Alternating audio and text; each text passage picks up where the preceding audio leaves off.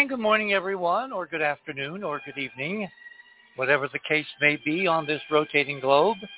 Welcome to another edition, God willing, and the creek don't rise, as Tennessee Ernie used to say, of the other side of midnight, that magical time between dusk and dawn when almost anything can happen, and it used to be, as I've said so many times now, confined to this brief block of time in the middle of the night in some time zones, and now it seems to be taking place 24 hours and 7 days a week. So, welcome, everyone. Welcome. Tonight we have a very special show. We may have some technological problems in the background. They always seem to bedevil us. We cannot seem to escape from the technological problems. Anyway, what we're going to talk about tonight is something so remarkable. We have passed a threshold, and no, I'm not talking about the indictment of the 45th President of the United States. I'm talking about our discussion tonight of what do the Chinese really know about the moon, because they know a lot. We're going to go through some of the details tonight, including some of the really interesting images they've been giving us for the last several years regarding what they've been photographing, what they've been examining, both from orbit and from the surface. And all it takes to make a discovery kind of go away is if nobody talks about it, if nobody officially announces it. Well, the Chinese know what we have been discussing. We now know, because of the breakthrough of the South Korean mission, the Danuri mission, that the South Koreans know what we've been talking about, apparently sharing data with the Chinese, as we're going to go into a little later in the morning. But be that as it may, we have a really packed show. So let me start with a couple of clips of news at the top of the show here. I'd like to start out with what we're going to talk about in a much more, shall we say, extensive manner tomorrow night. Item number one, the President of the United States, the ex-President, 45, Donald J. Trump, has been indicted for the first time ever in a criminal charge. And given the fact that we're operating under the U.S. Constitution, he, of course, as any other indicted individual, is innocent until proven guilty. What's going to be interesting about all this is, and we're going to talk about this at great length tomorrow night with a number of interesting people, including our citizen historian, Marvin Jones, who has turned up some really interesting things from the founders, from the Federalist Papers, from the Constitution itself, et cetera, et cetera. So we're going to go into the whole presidential indictment thing, which has never happened in 246 years of the United States in existence. The indictment of a current or former president has never happened in terms of criminal liability. So we're about to enter some very unexplored territory, and we will get into the details and some of the surprises that this is now ushering in tomorrow night. Item number two, there are at least 21 dead after another series of tornadoes raked the Midwest and the South, particularly in Arkansas, in Little Rock, and in, I think there's one death in Illinois. That's item number two. The reason that's posted is because part of what we're going to talk about tonight is the benefits of acknowledging and exploring the extraordinary ET/alien technologies, machinery, architecture, and most important, the libraries on the moon. Because it's very obvious now that we are at the mercy of geology and climatology and weather unless we can bring to bear some additional physics to actually manipulate some of these major storms like hurricanes and tornadoes.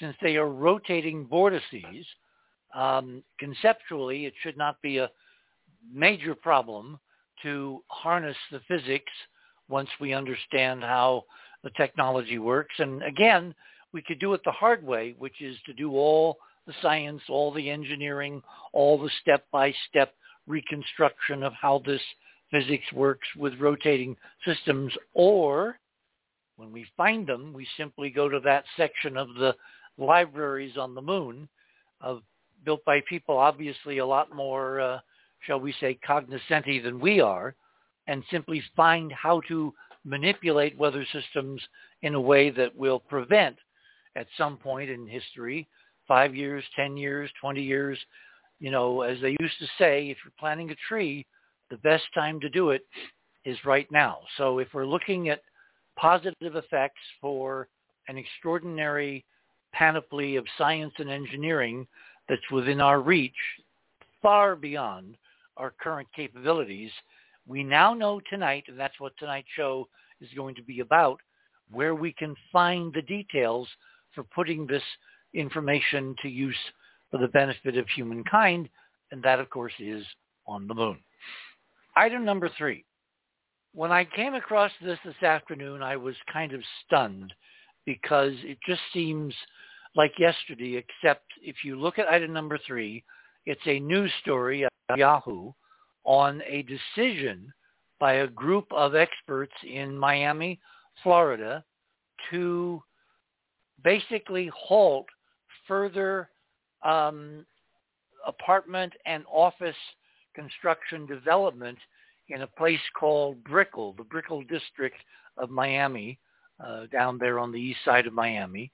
A group of independent experts and the city's Historic Preservation Office have cited the major prehistoric archaeological discovery now proceeding out from the work that Robin and I did many decades ago on the Miami Circle, and the analysis, which is to be presented to the city's Historic Preservation Board at a public hearing on Tuesday, could definitely raise the ante for all of the potential development of Brickell that Robin and I and thousands of other people, not only in Miami, but also all across the country, courtesy of our appearances on Art Show night after night after night. It's so interesting, 26 years after Robin and I began the effort to try to save this incredibly interesting site. Well, the story of what it ultimately came to is there in item number 3.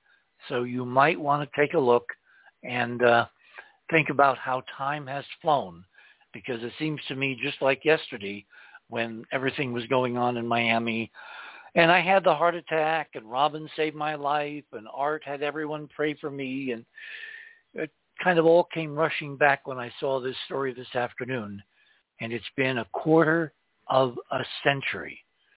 And the one person who is here, or who should be here, and who is not here to enjoy what we began and to see where it has gone is Robin.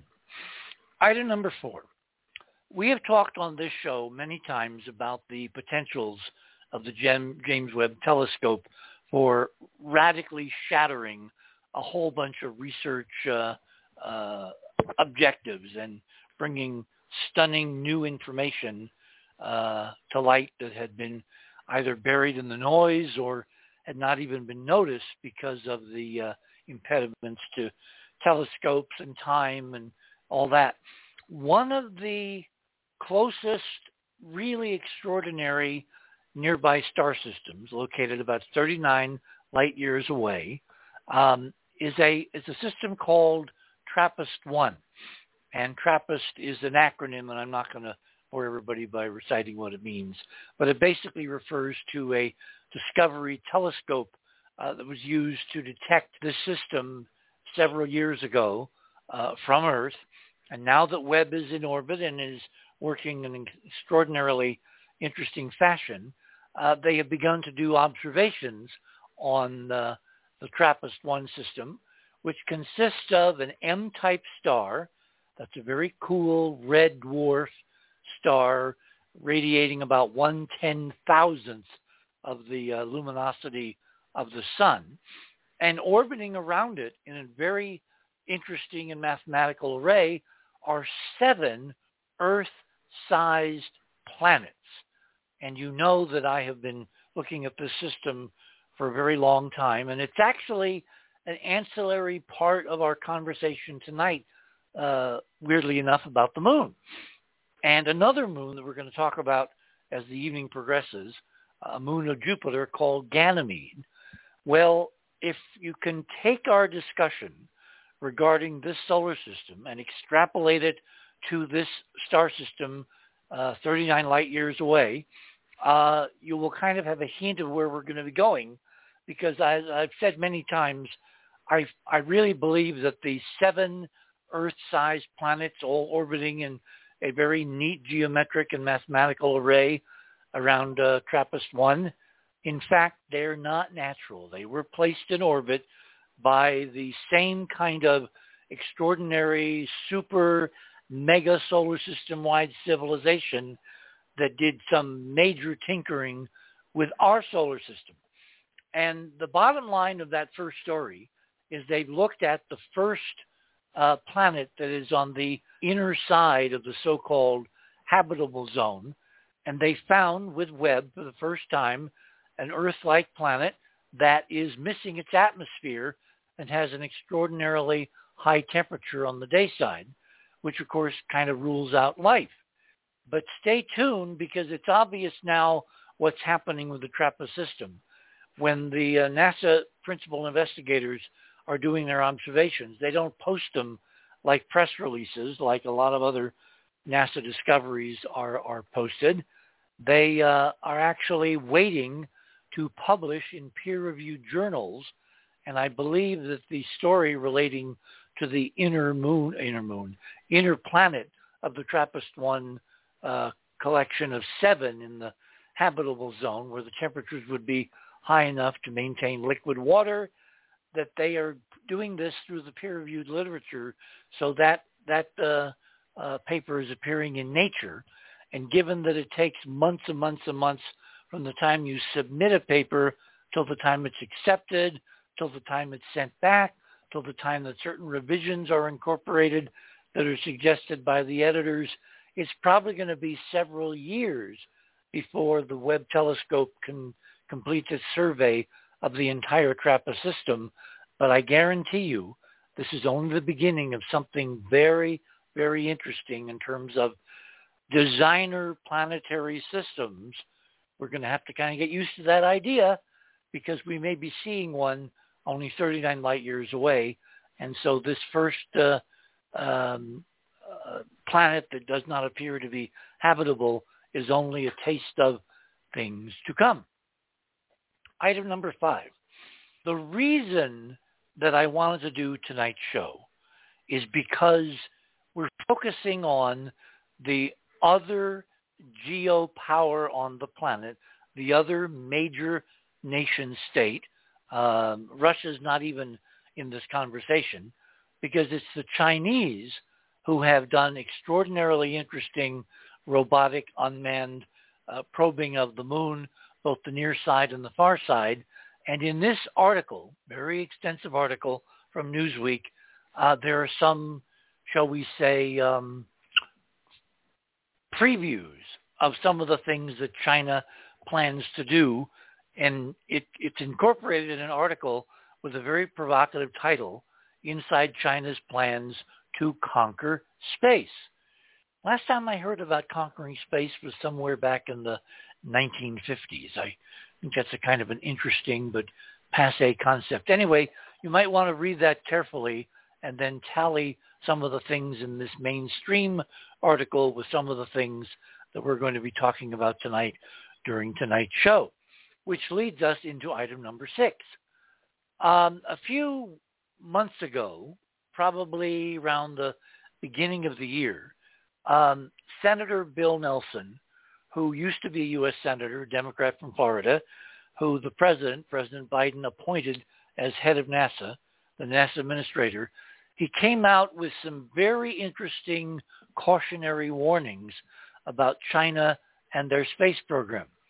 Kind of summed it up in one line: we better watch out.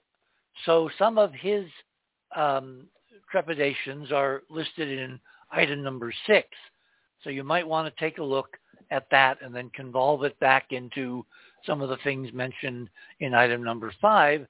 And of course, all of that will become part of the conversation of tonight in terms of our research, which as far as we know, since the South Koreans aren't owning up to what their cameras are actually photographing, and I know this because one of my colleagues who is an astronomer has been sending email to the imaging teams on the Danuri mission, the South Korean mission, for the last couple of weeks, trying to get them to acknowledge what the so-called ring moon images are telling us, and they're not even deigning to reply. He's a professional, he is an astronomer, he has credentials, you can look him up, they can look him up, and so far they have completely stiffed him, and I find that very interesting because, again, they're posting astonishing images of this extraordinarily large and magnificent ancient lunar dome, but apparently they don't want to talk to anybody in the outside world about its existence, how they verified it, what they think in terms of their analysis, or what they plan to do with it in terms of their continuing Danuri mission. It's kind of weird because this isn't the Chinese. This is the South Koreans. But maybe there's a familial relationship that goes deeper than, contemporary political systems, as you're going to see very shortly. Which leads us to item number 8. Beginning several years ago, like at least a decade, if not more, the Chinese have been sending very regularly increasingly complicated and resourced missions, all unmanned, all designed to orbit the moon and to survey it for a future Chinese human landing. And then after they got like 4 or 5 of those missions under their belt, they landed a lander called Chang 3 on the near side of the moon in the Ocean of Storms back in December of, I believe it was 2013.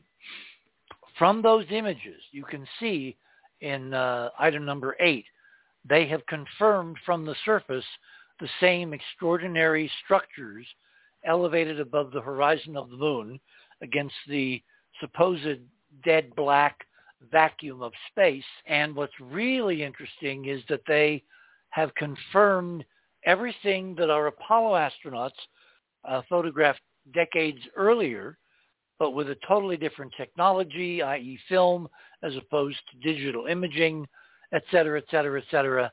And that is number 9. Now you'll notice I skipped over number 8A. Well, take a look at 8A. 8A is the surface graphic of the Chang 3 official Chinese Space Agency website. And the most interesting thing about item number 8A is in the bottom left-hand corner of the graphic. This is a screen grab of the website from the Chinese. Notice there is bizarrely unreferenced, unmodeled, unannounced, kind of like, what the heck is that doing there? There is a stick figure diagram of a tetrahedron. And I'm strongly suspecting, based on the events that happened after 2013 and the successful landing of Chang 3, that the inclusion of a tetrahedron on their website was an unacknowledged but coded communication to those all over the world that understand what these symbols mean, that in addition to looking at the surface topography and the geology and taking lots and lots of color imagery, the Chang 3 spacecraft also, with some of its experiments, or at least one, was delving into the hyperdimensional physics of the moon. And that's why in item number 8A, in the lower left-hand corner, completely unattached, unannounced, unchronicled, uncharacterized, there is a tetrahedron. The Chinese are communicating something crucial about the moon and in code. Now, the one final item that you might need to know to appreciate what this all means is the Chinese did a big kind of distraction when they landed Chang 3 on the moon. They had announced they were going to land in one area called Sinus Iridium, and they did not. They landed at a different area, close by, but a different area, and they did it totally unannounced. And then the coordinates of the landing were 44 north, which is interesting, which is almost exactly halfway between the equator and the pole, and 19.5 west. So if you think messages to be real need to be redundant, you're accurate. So what are the Chinese redundantly telling us? Well, they put a tetrahedron on their website, which if you put it in a sphere, it comes up to 19.5 north and south, if there's a double tetrahedron, of course. And then they use the same coded terminology to physically land their first lander, which consisted of a lander and a rover, successfully on the moon in December of 2013, and they landed it at 19.5, which of course is redundant to the tetrahedron in the graphic on their website. Do you get the idea? The Chinese were and are trying, like Emily Dickinson, to tell us all the truth about what they're doing with the moon, how they view the moon, but they're, like Emily, telling it slant. Item number 9. If you look at a lot of the imagery coming down from the Chang 3 mission, you could see obvious imagery of the domes as seen from the surface at the 19.5 degree landing site. Item number 9 is a comparison of the Chinese Chang 3 imagery with the Apollo 14 imagery taken of the lunar dome, but on film. The upper right-hand corner looks very similar to what we're seeing in the Chinese image, except they're literally decades apart, thousands of miles apart, taken with a totally different technology and taken by a totally different political system. The bottom line is the two sets of missions by two countries separated by half a planet and by almost half a century are showing us essentially the same astounding dome-like phenomenon. The future is going to be interesting. I'll tell you what, rather than go through the rest of the imagery, because we really want to talk about them, I'd like to introduce our participants tonight in no particular order except as how they appear on the website. We've got Ron Gerbron, who is with us by phone from Southern California, San Diego. Ron is our resident generalist, and he has some very interesting things to bring to the conversation tonight relating what we're seeing on the moon to what he and I noticed separately and did not know we were both looking at the same thing until we happened to kind of compare notes on the biggest satellite of Jupiter, the moon called Ganymede, and we found something extraordinarily similar to what we're seeing on Earth's moon, but literally in the outer solar system. And frankly, it's in a lot better condition, as you're going to see, than the image that you're going to be talking about in terms of tonight's lunar discussion. Andrew Curry is with us. Andrew is a professional artist. He does a lot of work for Hollywood and commercials and Super Bowls and big pictures and commercial, campaigns. He's also done some really amazing things relating to what we see on the moon and in terms of other planetary missions that NASA has launched. His sketches of the DART mission and what happened when NASA hit a double asteroid are truly remarkable because they reveal all the physics about the impact that, of course, NASA has not yet owned up to. Barbara's with us, Barbara Honegger. Barbara wears many hats. She has the first degree in parapsychology from the JFK University there in Northern California. She was a member of the Ronald Reagan White House policy team in the White House, with an office just a few feet from the Oval Office during the early part of the Reagan administration. And when we have interesting political questions, Barbara is one of the go-to people that I go to, and so she is with us tonight. She's also done something really extraordinary, and we're going to let her tell you about what she has done in terms of furthering this research in terms of an obscure NASA astronaut that I'm sure most people have never heard of or don't remember if they have, whose name is Alan Bean. And we will sort out all of little mystery in the next few minutes.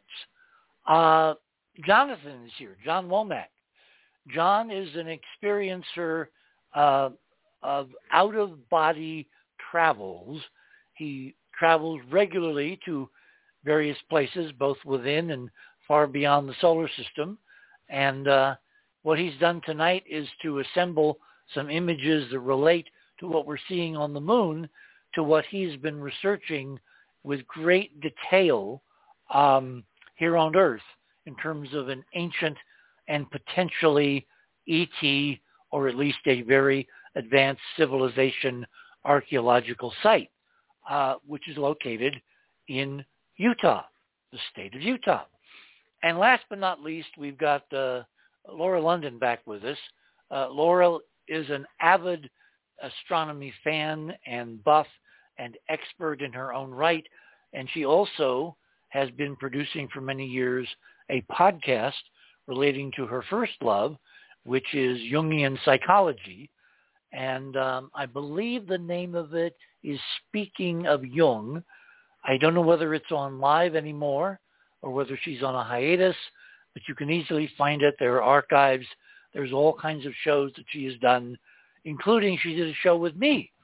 And how you relate materials that I've been researching to Jung, I will leave for your own ears to figure out. Takes us to the end of the first half hour. We've got, 2.5 hours to go. When we come back, we're going to bring all our panelists to the table around this green felt table that we relate. Whoop. Oh, this is terrible. Oh, this is really bad. Why in the world are we having such terrible music?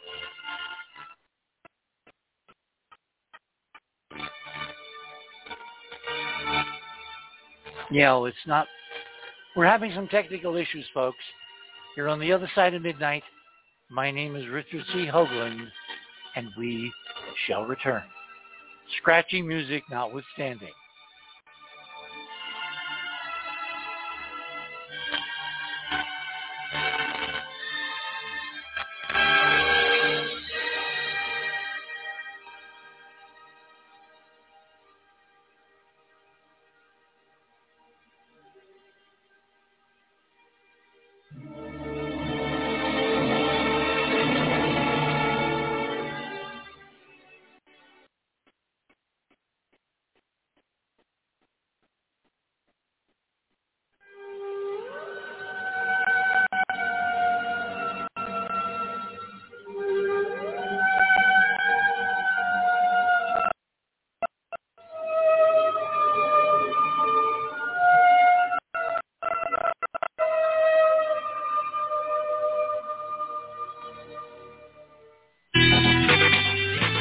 TheOtherSideOfMidnight.com. Tune in to listen to Richard C. Hoagland and his fascinating guests. Join Club 19.5 to get access to exclusive member benefits. Listen to past episodes anytime on any device. Search the archives of over 180 episodes. Membership costs $9.95 a month, 33 cents a day. Support the broadcaster to provide you with the most interesting conversation available. Talk radio at the cutting edge of science and thought. TheOtherSideOfMidnight.com.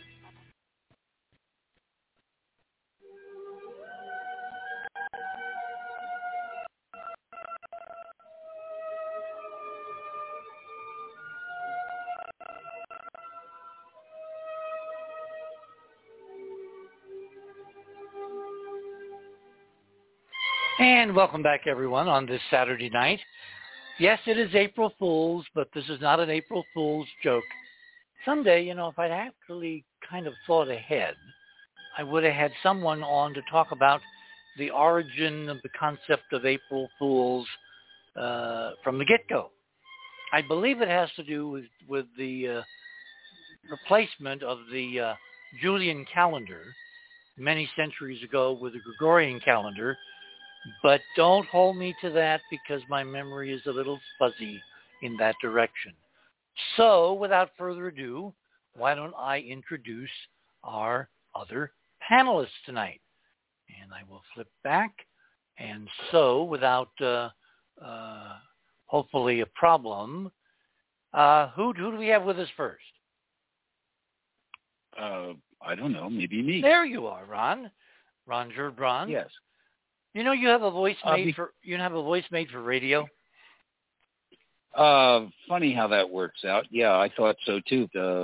Decade and a half.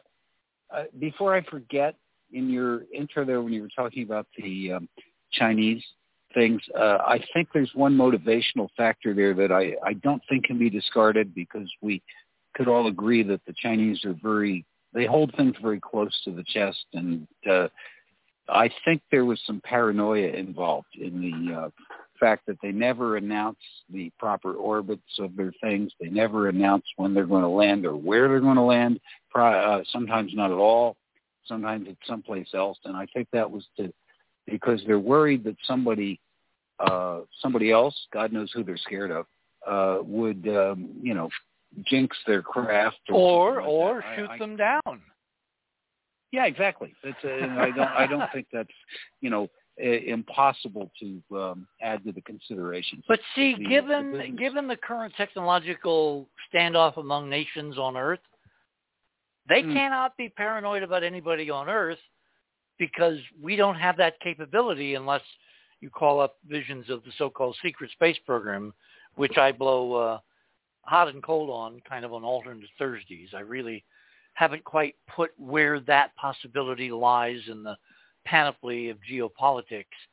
But if there are ETs out there, if there are families, if there are the breakaways, maybe given that we're under some kind of quarantine and we're not all supposed to know what's up there, maybe the Chinese are being appropriately paranoid because it may not be us that shoots them down, but somebody out there to keep them from spilling the beans. Yeah, that's those last three words, I think, kind of probably sum it up. It's the spilling the beans part. Well, remember, they've been putting this stuff out. We're going to talk about some of the details during the next 3 hours. And they've been doing it without comment, but it's clear, if you know what you're looking at, what they found, what they posted, what they published, again, but without comment. And then right in the middle of what they've been doing since 2013, something really bizarre happened 3 years ago. And what was that, Ron? Come on. Relative to what? Relative to the Chinese. Relative to the Chinese being paranoid about putting out too much about what's on the moon. COVID-19. Remember, my model is the Chinese were the first victims.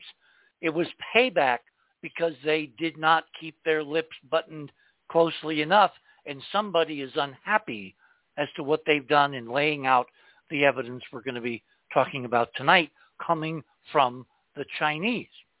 Anyway, right. So therefore, they didn't announce ahead of time that they were going to use one of the traditional hermetic numbers for the for their landing site or anything. You mean 19.5?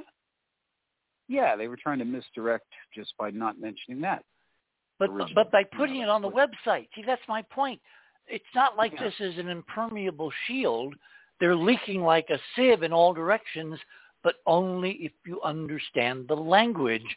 And I guarantee you, 99.99999% of space experts in the world haven't a clue what the Chinese have been presenting because they haven't said anything. Yeah, I pretty much agree with that. Their Mars rover is dead, and so therefore they pushed out some recent information, which I noticed got very little coverage. That they announced they have done a new map of the entire globe of Mars. Well, they've had a spacecraft in orbit for at least a couple of years.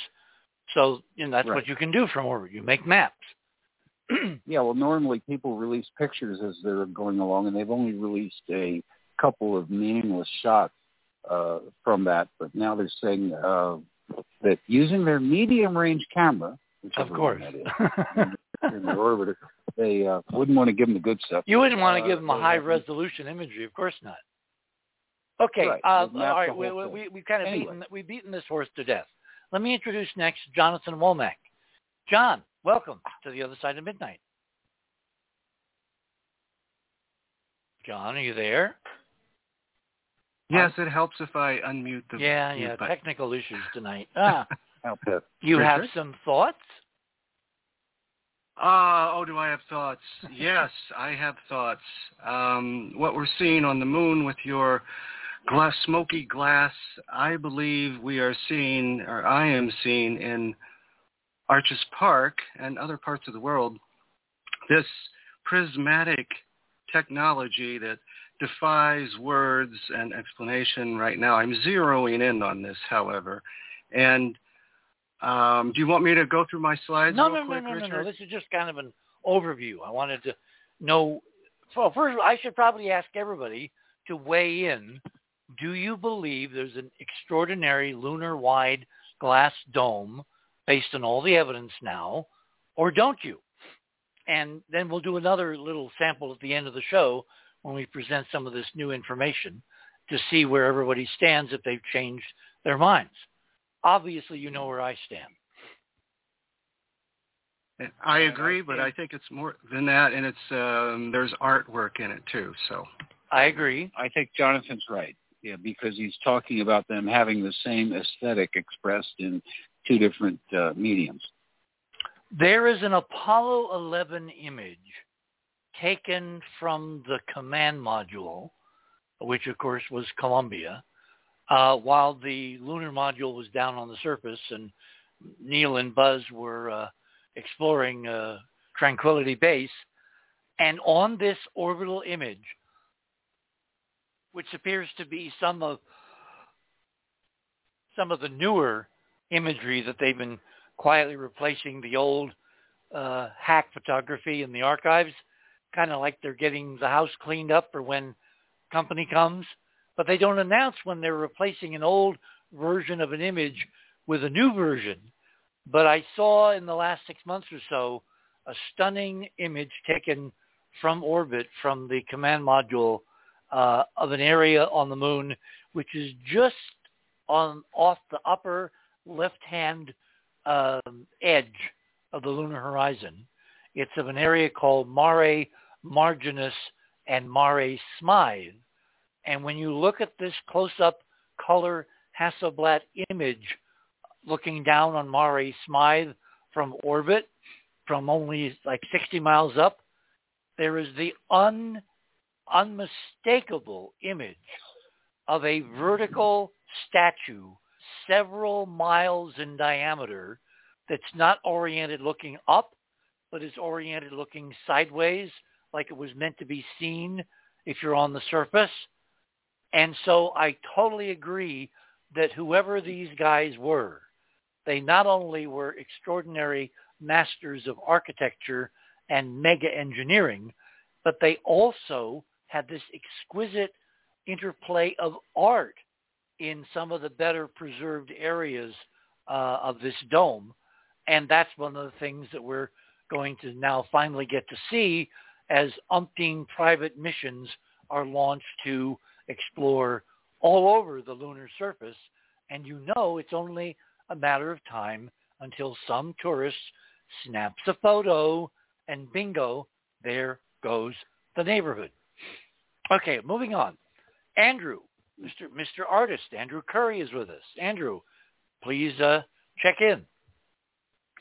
Hi. Yeah. Hi, Richard. Hi, everybody. Well, I'm certainly seeing extraordinary things on the surface. I'm seeing, Richard, like monstrous Gothic arches. That's the only way I can describe it.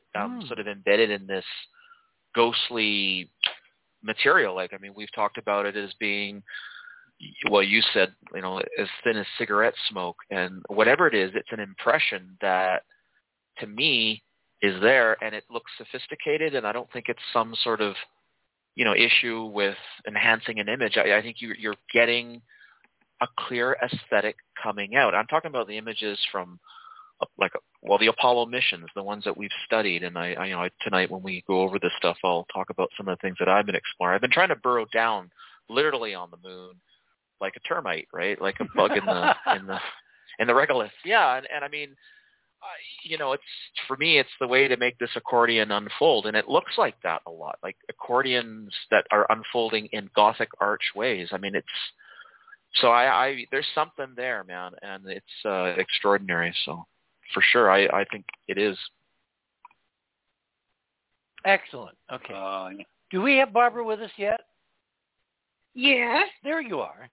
Yeah, I know I gave you your background, but you didn't chime in. So, with my technical issues here, I thought maybe I'd missed you or something. So, no. Okay. Do you want to kind of join the chorus and talk about whether this stuff that I'm seeing is real? Yeah, well, I'd like to make a comment about the Chinese and the moon first, and then I'll address that if that's all right. Well, what we're going to do is we're going to do a brief introduction of everybody. No, I understand. And then we're going to have, go ahead. Don't worry, it'll be brief. So the main comment I want to make about what you've said so far about the Chinese and the moon is that, to me, one of the most, if not the most important thing about this obviously developing rivalry between the United States, or the so-called West, and the Chinese moon missions, lunar missions, is to remind everybody about the Outer Space Treaty. Because the United States is a ratified signatory, along with China and almost every other nation on the earth, to the Outer Space Treaty. And one of the things that the Outer Space Treaty does, and by the way, the United States is trying to wiggle out of it because they want to be able to mine the moon and asteroids and everything else for the corporate structure, the corporate state. China. However, China is different. China is a basically a commonwealth, and the Outer Space Treaty is very explicit that any profits from any activity, any commercial activity, any kind of profit-making activity, and anywhere in outer space, which is defined, as I understand it, beyond about 200 miles above the Earth, that includes the moon, Mars, everything else in the universe, that it is for the common benefit of mankind. That's more in keeping with the social philosophy and political organization of the Chinese than it is the West. I just want to make that point. So it will be very interesting to see who prevails, because the Chinese really, in my opinion, are wanting to be dominant in space so that they can basically be the enforcers of the Outer Space Treaty, which I think would be a good thing. All right, that's number one. But as far as the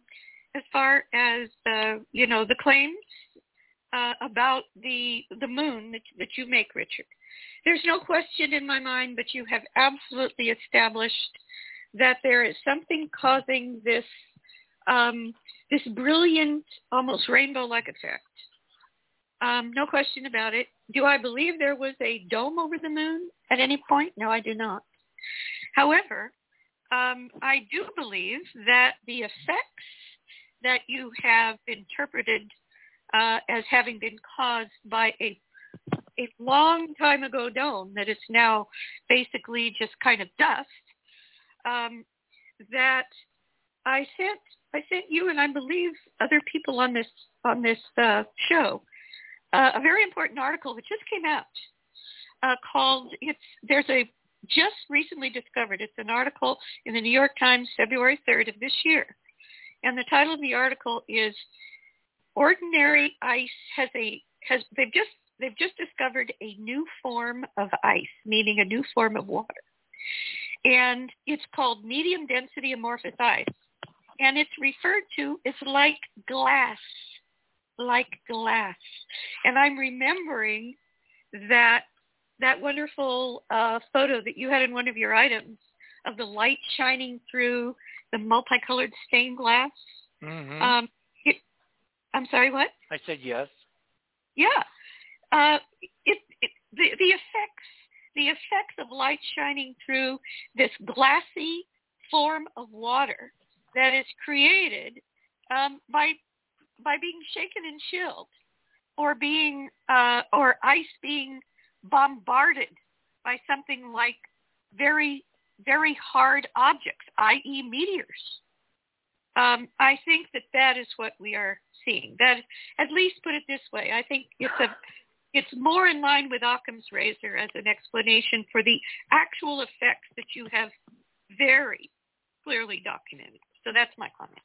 Well, okay. I don't want to get into a big argument on the physics, but I don't see how, ice on the moon can currently create what we're seeing, for the simple reason that the temperatures are so far above the melting point of ice in any of its forms that it would simply, dissipate in a vacuum, certainly over a very long period of time, millions or billions of years. And what we're seeing, particularly when we look at the close-ups, is an intense geometry that Andrew is going to talk about in terms of his analysis and his examinations. But I must say it's an excellent try, Barbara. Well, I happen to think it's more in line with the principle of Occam's razor. But I have an open mind, and I'm waiting to see more, when we get better resolution photos from the surface. Okay. Hey, Richard? Yeah, sure, Ron. Barbara. Can I toss in a technical comment? Less than a minute. When you freeze ice, water, is non-compressible, which is a good thing, because that means when we fall off a building, all we do is break things. We don't splatter. So therefore, when it freezes, it swells about 10% usually. And if you do it under compression to prevent that, it's how you break the crystalline structure and you get this amorphous thing, which someone just, as Barbara pointed out, did a whole bunch of testing on. It's not like it was unknown in the past. Nobody had tested to see what effects this might have. And you get all these other effects that are much like glass. But I agree with you. You wouldn't likely build something out of it there. But it's well, the reason it's compared to glass is because it doesn't have a crystalline form in the interior of the material. It's amorphous, and glass is kind of like a frozen liquid. But the temperature regimes do not overlap, and there is, I would say, zero probability, and I never say zero unless I mean it, that what we're seeing on the moon is any kind of ice. That's the least favorable thermodynamic explanation, Occam's razor notwithstanding. And I'm not quite sure why Occam's razor has come into this, because once you open the door to extraterrestrials, there's no limit to their capabilities given what you observe in forms of observation and or experiment. So I'm not quite sure why. Exactly. I'm not quite sure why you put, Barbara, the idea of a lunar-wide multi-layered dome at the edge of rationality, and that ice would be a better choice simply because it conforms to the least complicated explanation. Well, in this case, the ice explanation has to have so many caveats that it becomes far more complicated than simple glass structures built by a super civilization. Well, I disagree. Well, I disagree respectfully. That's what makes horse races, as they used to say. Yeah, what if it's there for some other reason than building? What if it was added, a technological thing? I'm actually in defense of Barbara here with the. Okay, well, all right. Last but not least, we've got Laura London with us. Laura, welcome. Hi, Laura. Hey, Laura. Is Laura with us? Searching for the mute button. Don't forget Georgia. I'm not forgetting Georgia. So, Richard. Yeah, where's Laura? We Laura's have not not been here. able. Yeah, we haven't been able to reach her. Oh. Well, What about Robert Morningstar? I thought he was going to be on. Robert Morningstar is throwing a hissy fit because of Trump. He will not come on my show because of Trump and what I'm going to do tomorrow night. Oh, I see. I'm not, I hate to be the defense counsel of everything, but no, he was upset the show got postponed so many times. No, that's not. In his private email, he reveals that's just an excuse. So I don't want to talk about Robert. Okay. Robert is having a hissy fit. Robert will come back to the other side of midnight at some point. But tonight he didn't want to participate, and he didn't want to participate tomorrow night. So, Georgia, who is our resident metaphysician, when we encounter beings who literally can reshape planets, how does the concept of metaphysics of conscious entities in 3 dimensions come at us with this kind of a totally new level of capability by conscious beings that we've ever experienced? Well, good evening, crew. What I can bring to the table here in all of this is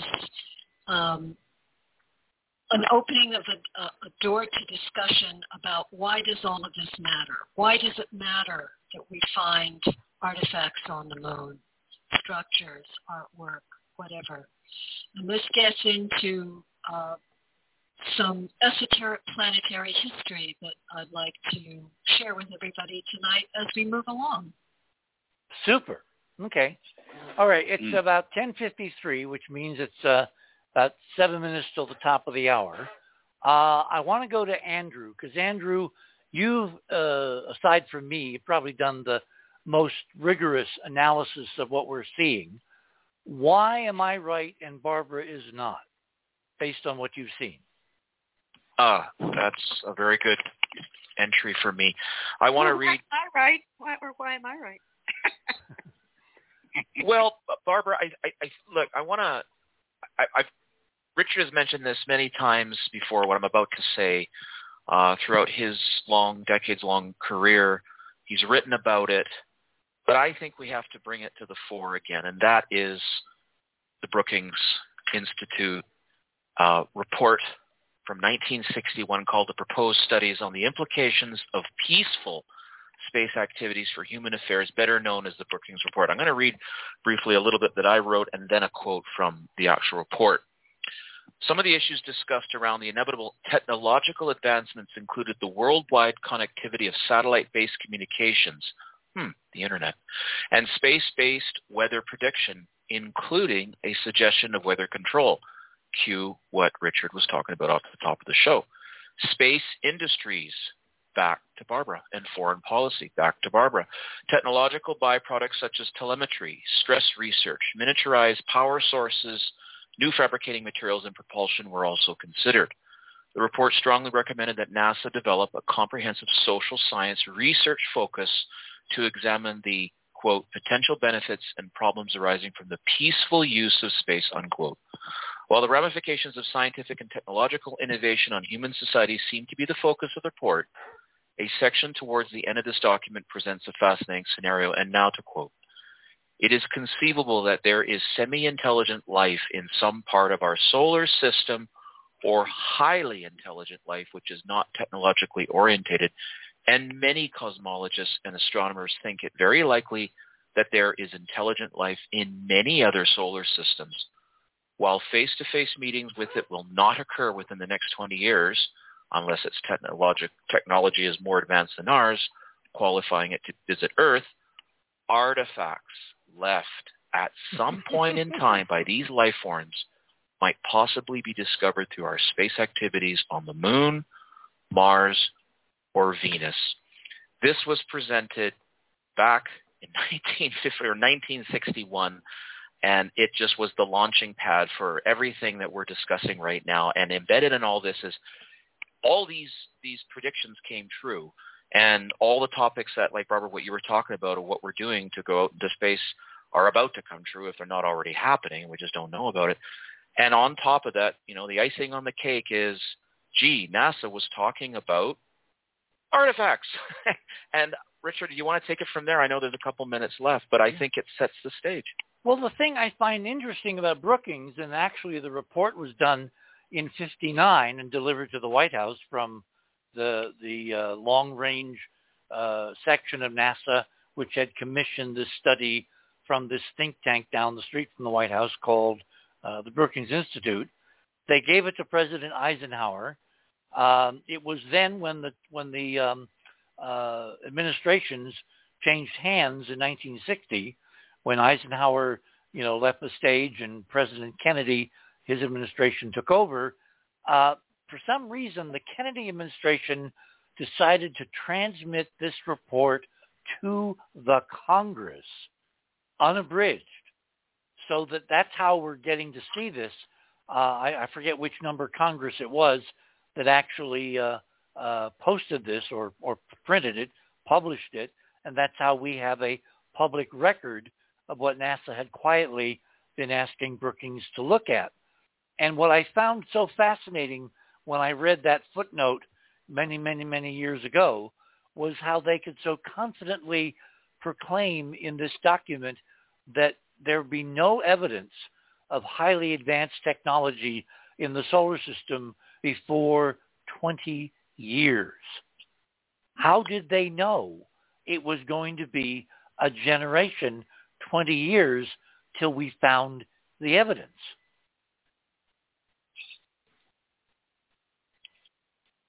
Good question. Well, do you have a good answer?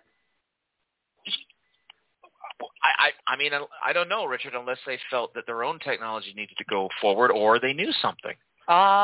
You hit the magic words. They knew something. I'm believing now, much more than I used to, that everything we're seeing that's going on in terms of space, in terms of major nations, is part of a very long-term plan. And the idea was simply to do it on a sacred timetable that would allow them to kind of make everything come out right at the end for a certain amount of development and political backgrounding, i.e.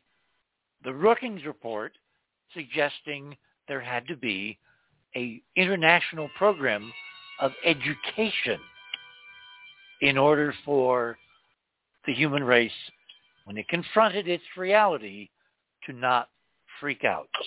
You're on the other side of midnight. What happened 20 years later? We will get to that when we come back. You're on the other side of midnight. My name is Richard C. Hoagland. We shall return.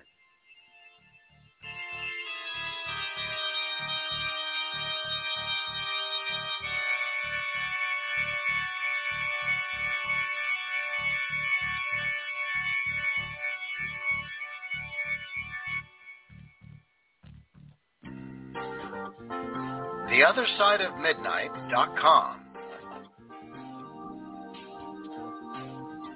Tune in to listen to Richard C. Hoagland and his fascinating guests.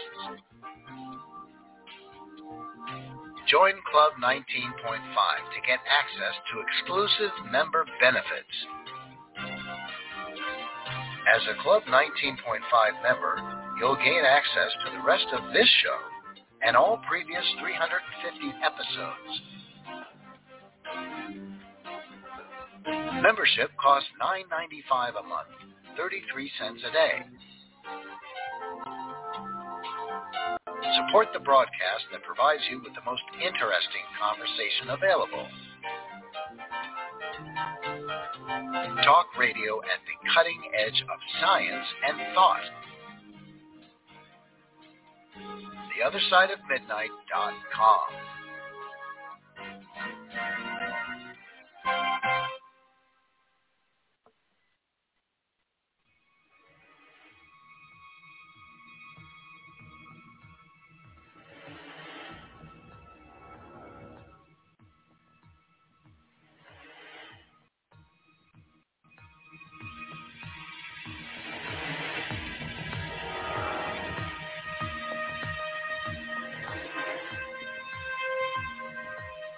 And welcome back, everyone, on this Saturday night, April 1st. No, this is not a April Fool's show. This is for real. There are extraordinary structures, artificial structures. Our panelists have voted, 4-1, 5-1, that these are architectural things. And I'm hoping as we move through some additional imagery that Barbara will take a look and she will join the rest of us. If not, it's only, in my view, a matter of time because we're going to have extraordinary first-person eyewitnesses and photography and live television and all kinds of Twitter, and we're going to see amazing things at the moon through human eyes and through astronauts who are, in fact, not even government astronauts, but civilians. The Musk ambitious expedition of 9 artists who within a year and a half, maybe less, are going to leave for a stunning 3-day orbit of the moon, which is going to leave everyone on Earth with no doubt as to what exists around the moon that no one up till now has even dreamed about. It's so delicate to see and photograph, which is why the technology of the South Koreans and their inclusion of a polarizing camera on the Danuri South Korean mission has created such a stunning breakthrough in gathering simple photographic information as to what is on the moon. So let's go back to our panelists. Andrew, I believe you were saying something, and then Barbara broke in and asked the question. It was what? What happened in 20 years? Can you hear me? I wanted to clarify my position, which was, I think, misstated. Okay. I think you asked the question of me, I believe. Do I believe that there is now a dome around the moon? No, I don't. Do I believe, or am I completely open to there being artificial structures on the moon, Mars, etc.? Absolutely. Okay, what is your problem with an ancient dome completely covering the entire lunar surface like layers of saran wrap?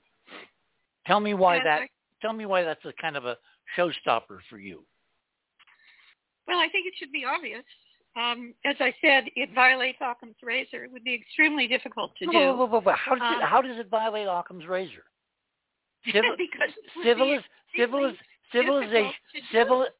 Civilizations build stuff. If you're advanced enough, you build big stuff.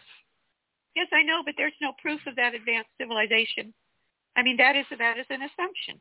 But anyway, I just wanted to be clear that I'm completely open and actually think we probably will find some kind of artificial archaeology. Well, there's a whole range of different archaeology. There's the individual buildings that Keith Laney has found in some of the craters, some of the crater floors near the, I believe, the south pole of the moon that Andrew has been in touch with Keith about at some length. They are very different than this extraordinary mega engineering glass set of layers that the imagery, the evidence is now showing us. So let's go back to Andrew. Let's talk evidence, okay? Yeah, Richard, before we do that, just some listener reaction. We have lots of work to do. One of your listeners just messaged me, and he said, I am with Barbara, no dome. There is no reason for a dome on the moon when the ETs had the Earth. So, a lot of convincing here. Well, good point. Wait. That's a lot of... Hang on, guys. That's a lot of incredible assumptions. How does this listener know how ETs think or the reason for the dome? Richard, we could rename the show Incredible Assumptions. It's a good title. No, it's based on data. Andrew, please talk about... I'm not saying any of it's wrong. I'm not saying any of it's wrong. Now, let me shoehorn in my outrageous theory for the night, because it's kind of in defense of Barbara. Semi. That's why I'm on her side about this. I think that the whole discussion of the dome, as in globe, around the moon, including that other similar-sized moon that you're going to talk about later, is based on possibly a false assumption. I mean, my outrageous presentation, which I've danced with for years, is that the moon was parked there. I have never seen any proper science indicating how the moon got to where it sits. And so if it was parked there, if somebody brought it there, they had it. You mentioned saran wrap. I was thinking bubble wrap. Perhaps it was in some case already contained or covered with something, which might have been in bad repair. It could have been a discarded station or something from somewhere else. And they said, let's use this. It's the right size. And then there's a second generation of stuff there, which produced the glass architecture that the Apollo astronauts and most of the mythic accounts of that seem to refer to crystal cities, etc., were in our folklore. That so it was perhaps two different processes. That would kind of explain the way that some of it seems to be fairly substantial and some of it seems to be basically, as you said, cigarette smoke. And if you tie that into what Barbara is saying, well, the idea that you can have a lunar-wide, tens of miles high, multi-layered glass structure, intensely geometric, with cross beams and cubicles and supports and all that. That's what's in the photography. That's what's in the actual imagery, the evidence. Who built it? Sure. Who built it? When they built it? Why they built it? How old it is since they built it? All of those things are conjecture. We have no ground truth. We have not found the libraries. I am sure we're going to find, when we get to the archives or libraries, and no advanced civilization can exist for an instant without leaving records for other generations, which is why I keep talking about these extraterrestrial libraries. And I'm not talking about huge buildings filled with, volumes of leather or papyrus or whatever. I'm talking whatever form, like our friend Nova Spivak, who's producing archive library. Someone's making noise in the background. Please mute. You're mute. I saw it. Is that me? Yeah, it may have been you. Okay, it stopped. Okay. The idea that you can do civilization without leaving a record is, I believe, impossible, unless you have some way of communicating telepathically across generations, which would definitely violate Occam's razor at this point. So a physical, and we're still getting noises, just mute, just turn off something. The idea that you would have a megastructure around the moon and not right off know who did it or when or even how, but can admit that it's physically there, even if it's in an incredibly degraded state at the present compared to when it was new. Up until this program, we have never made it a point of record that Ron and I found another whole planetary body, the largest moon of Jupiter, called Ganymede, which appears to have the same kind of multi-leveled geometric glass structure, except it's in much better condition than the one that's around our own moon. Again, all of this will be tested 6 ways from Sunday by both the Artemis missions, which are going to try to land at the South Pole through the densest parts of this ancient dome on the near side, which I find very problematic unless they can find the holes and get down safely through what used to be impenetrable, or the structure on Ganymede in terms of asking what was it used for. It could be that these domes are no more complicated than a way to keep the air in. If you don't trust in force fields, if you don't trust in long-lived power supplies where you would have to have active technology for thousands, if not millions of years to retain an atmosphere around a body where the gravity will basically let the atmosphere dissipate in a relatively brief period of time of just a few millennia, then the other answer, which is permanent, at least as permanent as things can be in an entropy environment like 3 dimensions, would be to construct a physical barrier made of some transparent material so that sunlight can enter but air cannot escape. And if it has no other practical use than it was used to basically dome in the moon and allow rotational atmosphere escape to not take place until it was eroded to the point of where there were too many holes and the atmosphere would leak away, that's equally plausible in my reconstruction as the idea that it was built to protect, for instance, ancient archaeological or geological evidence from further small bombardment. In other words, until we go to the moon and find the libraries, find the architectural plans, find the description of what this thing was supposed to do, all bets as to its purpose, its end use, and certainly who built it are off. The only thing that I will hang my hat on is the evidence. The photographs overwhelmingly tell me that it was there. It once was much denser. The side facing the Earth is now almost gone.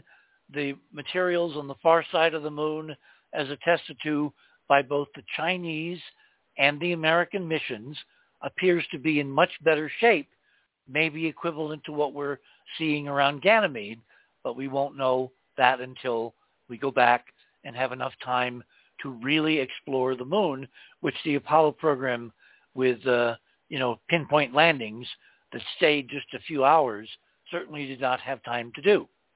Let me go back to Andrew. Andrew, evidence.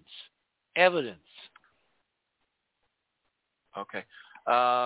Richard, before we do that, a question was left hanging before the break. I'm sorry to block you again, but just thinking of an line of scrimmage here. But Barbara said, well, what happened 20 years later? I mean, the main thing that pops out for me 20 years later after Brookings is the space shuttle mission, which didn't really go in very high places. And if that's the case, then it seems like an embargo came at that point, if that was a prediction 20 years later for something to happen. And now we're in another, we have Artemis. I think you may have hit on something very interesting, and this again is back in Barbara's purview.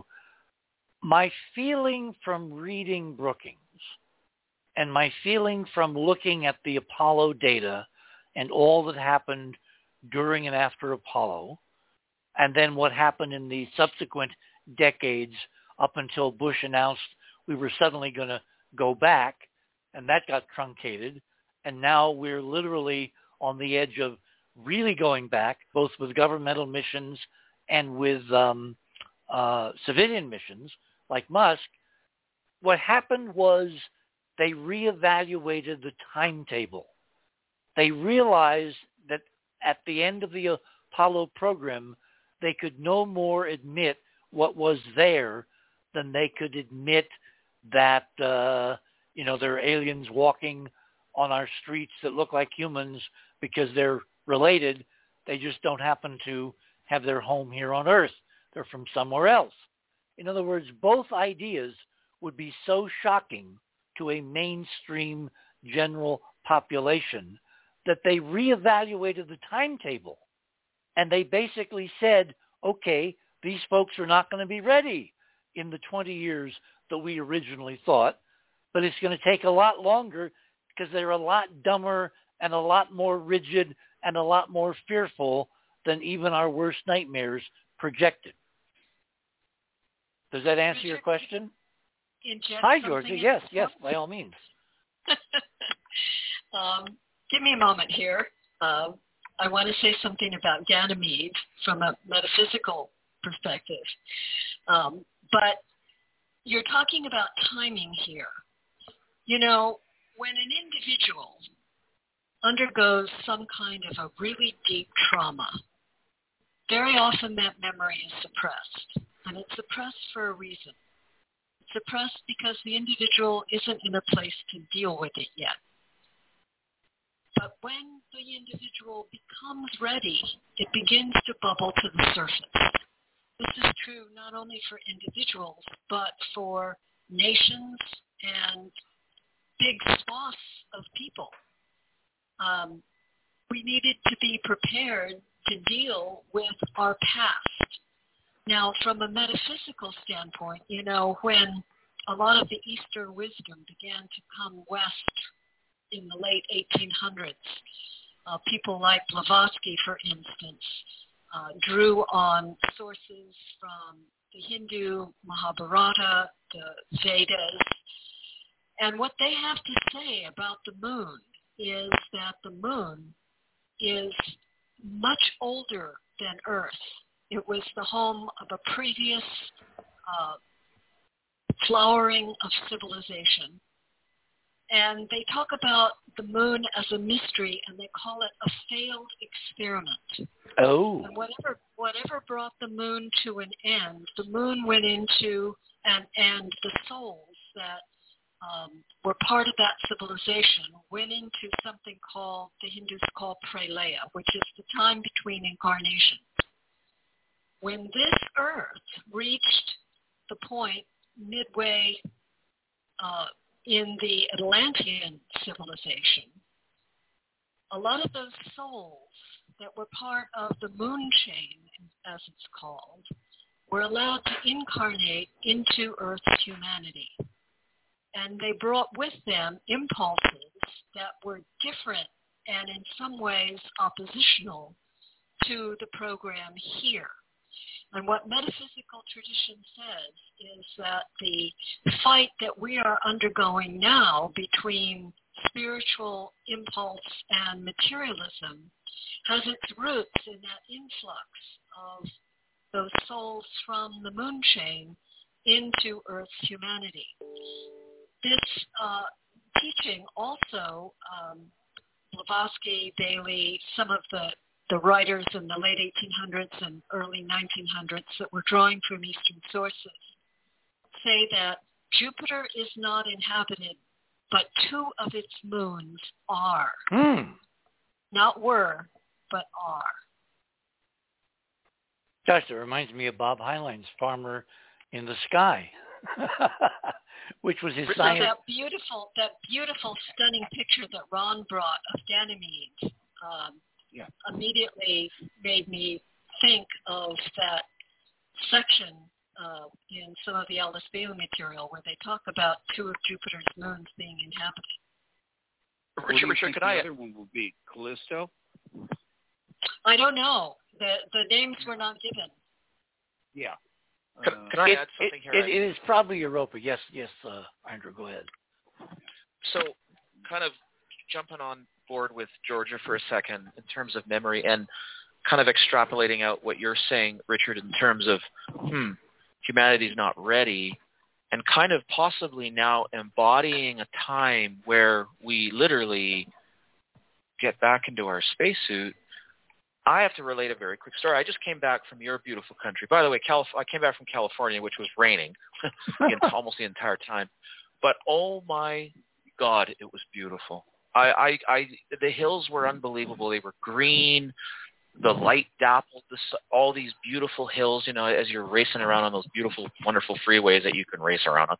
And the wildflowers, it was amazing. The flowering that's going on in that state is unbelievable, at least from the natural perspective. But very quickly, Georgia, when I was driving, I had the weirdest sensation I've never had before. And that was, I felt like a piece of my face was missing. And I tried to explain this to myself. I'm driving along and I'm going, I got my wedding ring, my watch, I got my jacket on or whatever. But I kept getting the sense that I'm wearing a helmet of some sort. And the jaw piece or the mouth piece was missing. And I've never had this feeling before. It was absolutely insane. And everywhere I was driving in California, this sensation was coming. And I can't go much beyond that. I mean, I told Robert about it, and he immediately said, hey, here's a conquistador helmet, right? And which has some of the images, they have like a face, like a jaw, mouth, faceplate.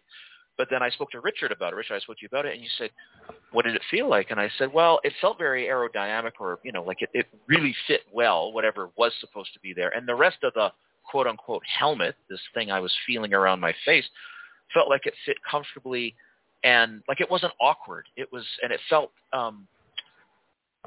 really great on some level, but there was a piece missing. So, George, I don't know if this lines up or I'm just having a crazy moment, California, but maybe we are coming to a time where we are re-embodying, I don't know, who we were or what we need to become. I don't know.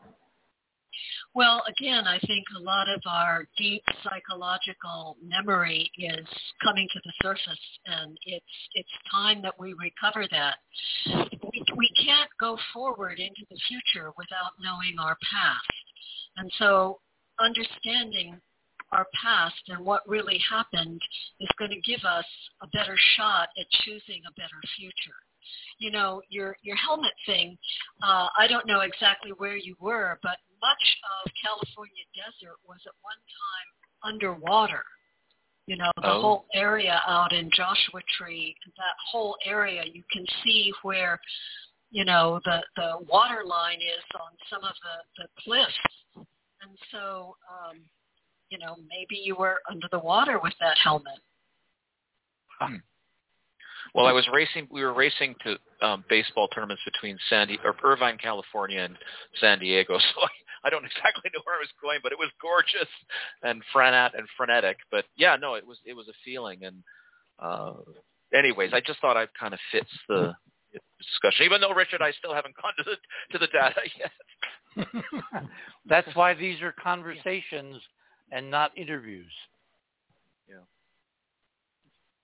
No, but I thought that view of mysticism there fits in very nicely with the other theories about those. Well, when you say mysticism, I'm thinking ancient recorded history that has been pigeonholed into another category, but in fact is telling us about previous civilizations on Earth that have come and gone long before us.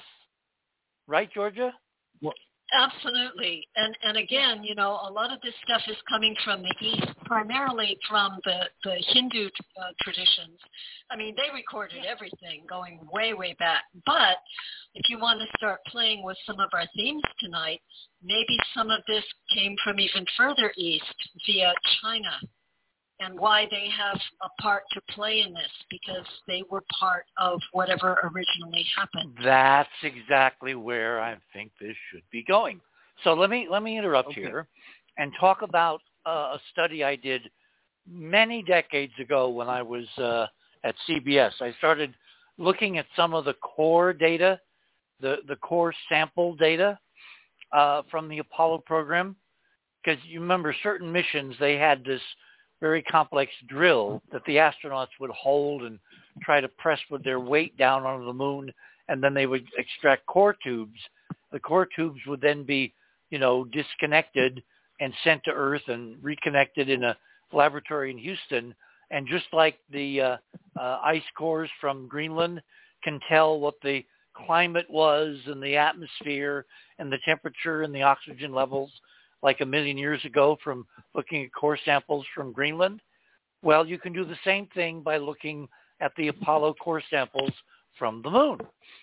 And the most amazing thing that I encountered when I was beginning to look in this direction about, a lot of the mainstream celestial mechanics about the origin of the moon and its orbit and all that, Ron is absolutely right. Nobody can really make it fit. And they've just kind of papered it over. The moon we see up there tonight should not be where it is, should not be in that orbit, should not be tilted the way it is, should not be angled to the sun the way. In other words, nothing about the moon easily succumbs to a simple physical solar system model, to the point where after Apollo, the various mainstream geologists began to think of a large pre-planetary object smacking into a proto-moon, leaving what we see tonight as the moon, which of course is not true, because if that had happened, you wouldn't have the structures, et cetera, et cetera. So I began looking at this idea of lunar origins. And again, we're getting background noise from someone. Please mute. The moon in these core tube samples has an abrupt horizon.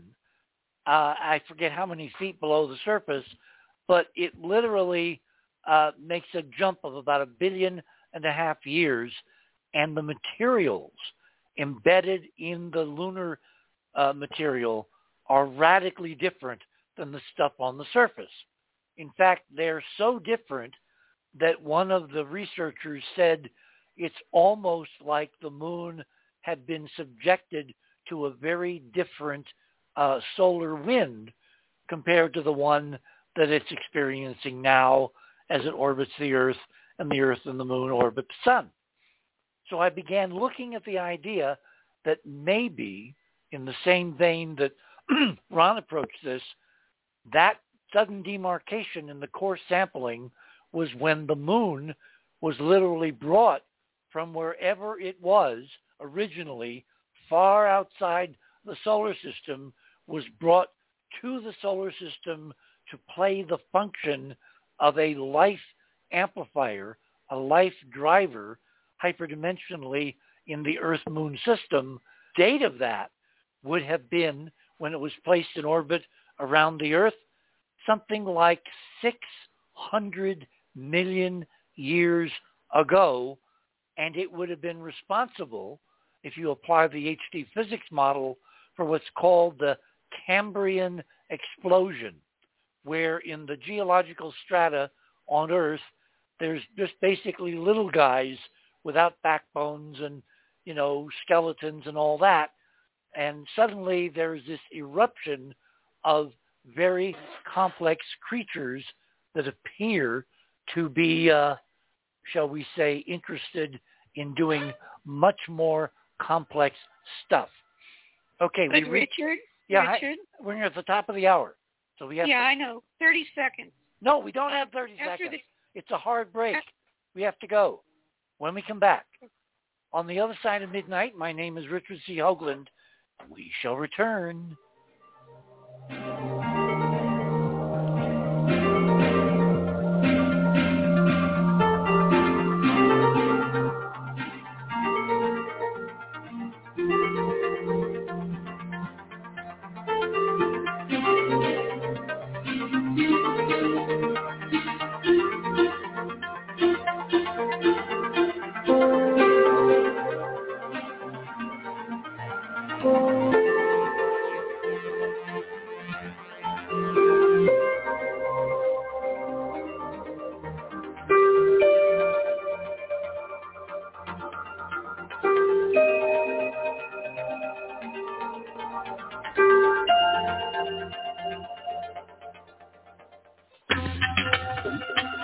TheOtherSideOfMidnight.com.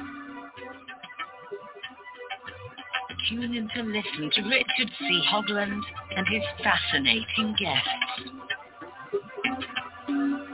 Support the broadcast and don't miss another groundbreaking conversation. Join Club 19.5 to get access to exclusive member benefits.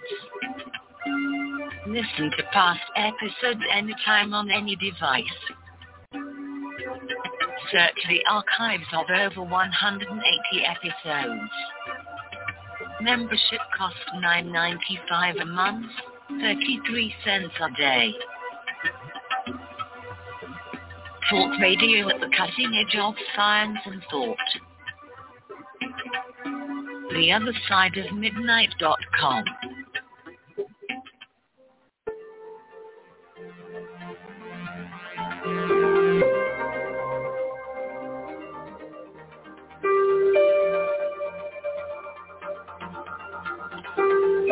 And welcome back, everyone. Overcoming with great precision, hopefully, our issues for having more than our average share tonight. And I'm just wondering, well, I wonder a lot of things. I have no idea why. Things are happening that should not be happening. But that's kind of the mainstay of the other side of midnight. So, kind of hang with us and we'll make it all work.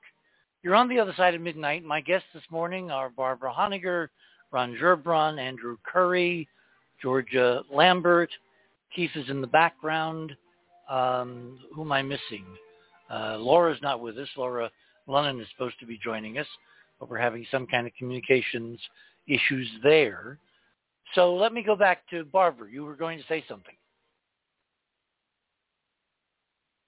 Barbara? Hello? Barbara? Huh? Can you, Richard? This is crazy. Can you hear me? What is this, a mic and mechanic? Can you hear me? Can you hear me? Calling? Yeah. Okay, Barbara, are you with us? Yes. Can you hear me? Yes, I can hear you now. Oh, now you can. Yeah, just a quick question. I'm a little bit mystified by this discussion about, how the moon got to where it was. I thought that had been definitively determined by the analysis of over about 850 moon rocks brought back, that the moon was originally part of the Earth, that there was some massive impact about 4 billion years ago. Yeah, that was the model I was explaining, that an object in the solar system, a protoplanet, smacked into a forming satellite around the Earth, leaving what is now the moon, and that's the demarcation of the time horizon for when it occurred, according to the... That's not my understanding. My understanding from reading quite a bit, and including books, and talking to one of the major analyzers of the moon rocks, who happens to also be a 9/11 Truth researcher, is that it was the prototypical Earth that was hit by this large object. Wait. Isn't that what I said? No, you didn't. I'm sorry. Yeah, the Earth was supposed to be hit by Richard, you said that and meant it. It just didn't cut. You just neglected a word or two to indicate which of those very similar theories, both of which are wrong, was applicable. Well, the reason they're wrong is because given that the Apollo era scientists could not figure out when they finally got their samples how they could square with the original origin theories of the moon. For one thing, Barbara, they found in the rocks all high temperature materials. All the low temperature stuff was missing. So it was like the moon had somehow been heated to an extraordinary elevated temperature. They talk about the Plagioclase ocean, which is basically an ocean of light rock magma covering the entire moon after the impact and the reassembly of the fragments from the smashing into the Earth of the current moon. And the only reason they did that is because they were looking at their chronology of materials garnered from the surface, from the, quote, rocks, and they decoded from the rocks a high temperature origin. Well, let me point out one thing. If you're looking at manufactured glass or structure or architecture, which has gone through an industrial process, even if it's a planet-wide industrial process, the end products are going to look natural magmas. But if your model does not include any artificial sentient construction in the model, the only place you can find refuge is in a natural catastrophic collisional scenario that leaves the surface of the moon covered with high temperature refractory materials. So there are two ways to get there. One is through their natural impact process. The other is through large-scale mega planetary engineering of a dome. And again, it's modeled.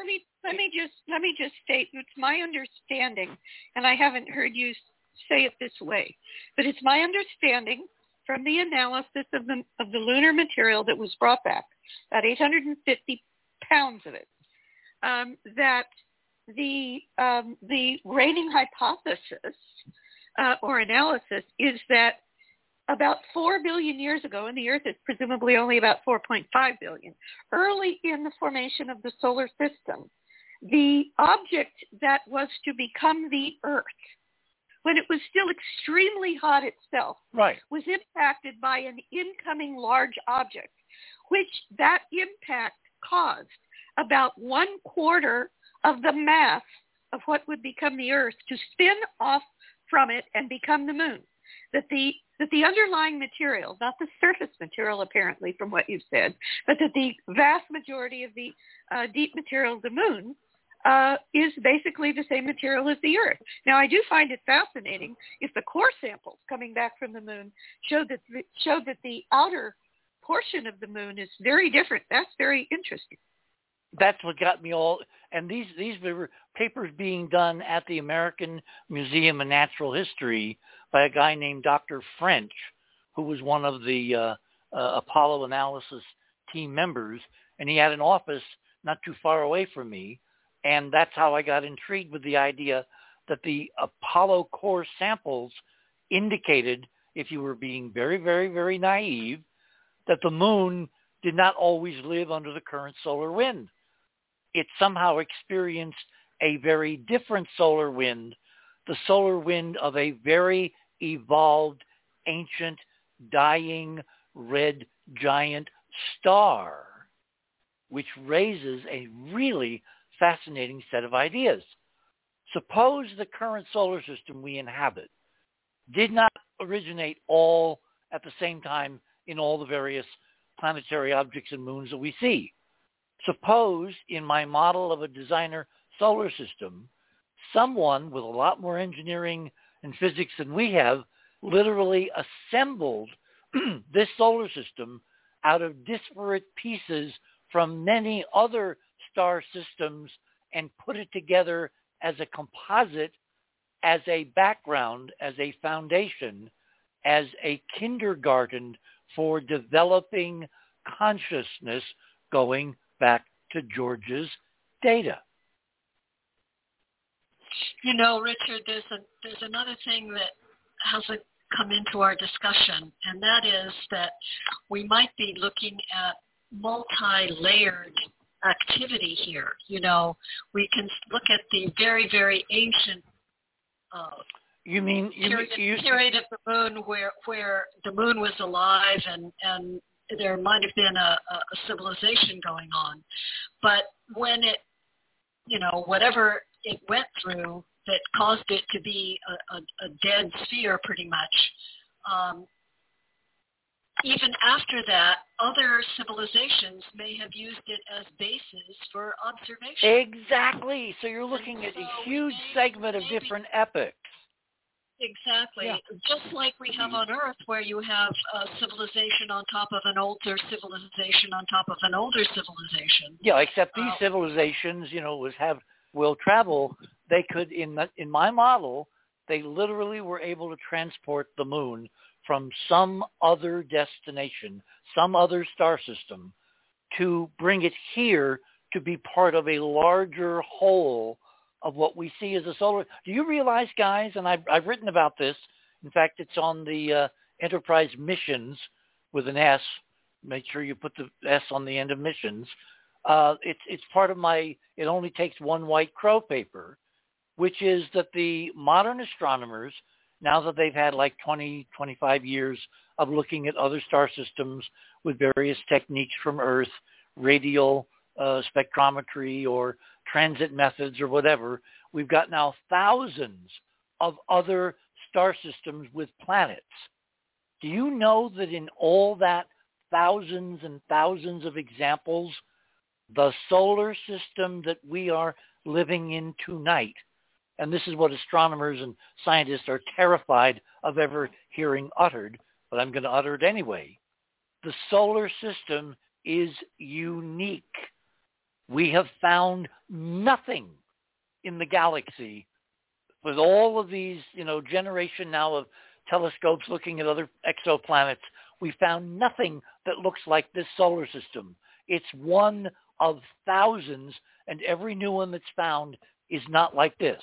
So when you encounter a situation where, remember, it's the so-called anthropomorphic principle that we're just living an average humdrum existence in 3D, and there'll be star systems and other civilizations and other people all over the universe and other galaxies, and they basically are living the kind of life we're living with some variations.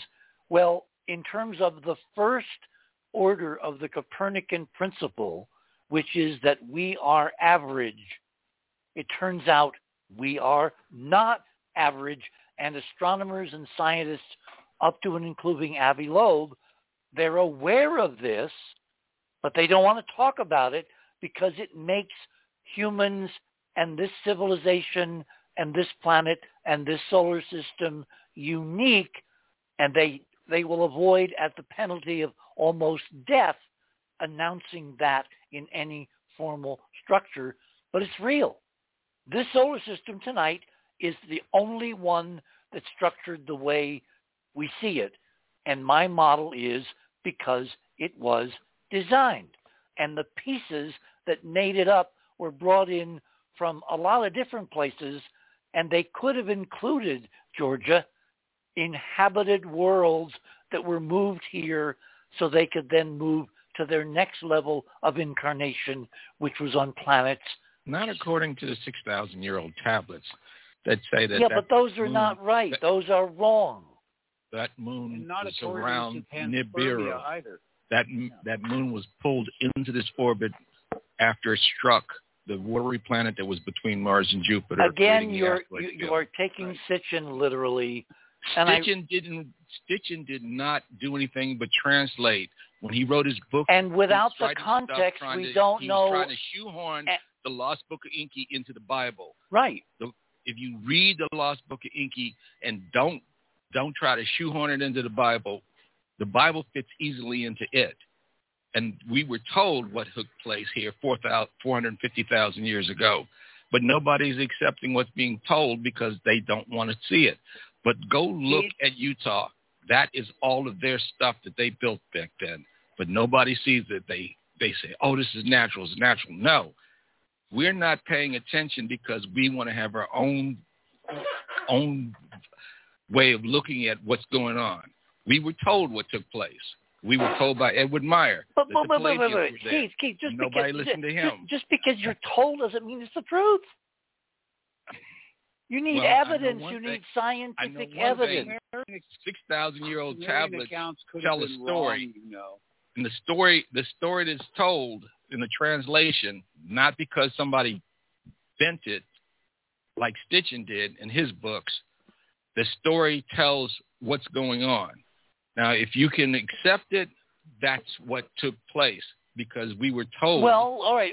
Let me subject it to the same criteria I'm going to subject my own stuff to, which is, given that these tablets are like 6,000 years, and given that the moon was added to the Earth 600 million years ago, according to the data, there's an awful lot of time between those two time periods for retelling and retelling and retelling, and all kinds of errors and misconceptions and miscontextualization of the original data. The longest game of telephone in history. Exactly. So I put Sitchin on a shelf. I put those texts on a shelf, and I say, okay, that's interesting. At some point, will be able to compare them point by point with the libraries that are as old in the solar system as the events we're talking about. But nothing on Earth currently in any way, shape, or form conforms to that, except maybe one region that Jonathan Womack has been looking at in a place called Arches Park in Utah. John? Yes, I don't know where to start, Richard. That was a beautiful intro. What do you mean you don't know where to start? It just rolled right into you, and you go, duh. Oh, well, because it's so vast, Ron, that's why. And my mind is overloading. There's mornings when I get up and I feel so lost, I don't know what to do because how the hell am I going to get this out? And then I'm shown that, indeed, I'm shown by my guides that I've been preparing for this all my life. I'm like, why not William Shatner or Van Daniken or Giorgio or one of these, David Childress? No, I've been preparing for this all my life with my out-of-body travels and indeed even a 10-year span where I was a hardcore gamer and I beat the first 6 games of Lara Croft. And then I am guided into the 3D modeling world, virtual creation, because these people, they are creators and they create solar systems. Like you said, Richard, they are designers and creators. So they put the art, it's the art, and then you have all the technology. And so it's so vast and multi-layered. We're going to do a 2-part show on the 21st about this, and that's just going to allow me a chance to scratch the surface of some of what's going on, and I'm going to show everyone in a way that is clear and irrefutable about what is at Arches Park. So do you want me to look at a few... That was your intro, yes. Go for it. Okay, slide number 1 is tell people how to get to your slides. Oh, yeah, you can go to the other side of midnight.com. That's the homepage, the URL, the other side of midnight.com, and you can scroll down and click on tonight's banner about what do the Chinese know about the moon, and that brings you to the show page. And the show page has fast links to everyone's items, and mine are under Jonathan. So this first image, see the Earth, it's been a huge help that I've spent the last 10 years getting into virtual reality and how objects are extruded from a 2D plane into 3D space. And this is what I do almost every day. I'm working in this world. So when I look at the Earth, I see, and they feed me these images. It's a telepathic communication I have going on with these folks. So I get these images, and slide 1, you can see I have outlined some dark blue areas showing a face, and the right side of that face is another face that is Hera, and I'm going to show you Hera over and over again and over again in a few weeks, because they have this, the artist, they start in Earth orbit, and you see a few of these characters, and as you go down closer toward the Earth, and Arches Park in particular is where I'm going to focus on, you see her again and again, because she's the first one to become the half human and half serpent. What do they call them? Reptilian. She's a reptilian. So I'm going to show you. Hang on, John. Hang on, John. Okay. So we contact this properly. We've gone from the moon and the idea of an extraordinarily ancient super civilization that may have been able to bring an inhabited moon from wherever they brought it from to this assembly point to be part of the panoply and the tapestry of what the solar system was going to give birth to. That's one set of data we now have. Another set is that at various places on the Earth, there appear to be ancient intimations of ruins and architecture and design and manufacture of extraordinary monuments of what George and I talked about as different epochs of this civilization of the designer solar system that took place. And what John's been looking at here in the domestic continental United States is an area in Utah where we have an extraordinarily assemblage of rock art and alignments, geometry, mathematics, and all kinds of harbingers of design that should not exist in an ancient sandstone set of cliffs and buttes and mesas. And then you can take it from there. Yes, I will show you clear evidence that, let's go to my slide number 2. And this is looking down on Arches Park. I'm going to go through this and show you, I'm telling you, you folks are going to be as enthralled as I have been. And trying to sit on this has been the hardest thing I've ever done. It's so astounding. So slide number 3 just shows, because it's all about the dragons. And this is a video game where you see a guy riding the back of that red dragon. And, this Hera character. What I'm seeing is about a dozen characters. These are the main characters. It's Hera, this reptilian woman, half human, and other folks from these other races of beings, completely different, a wide variety of ETs.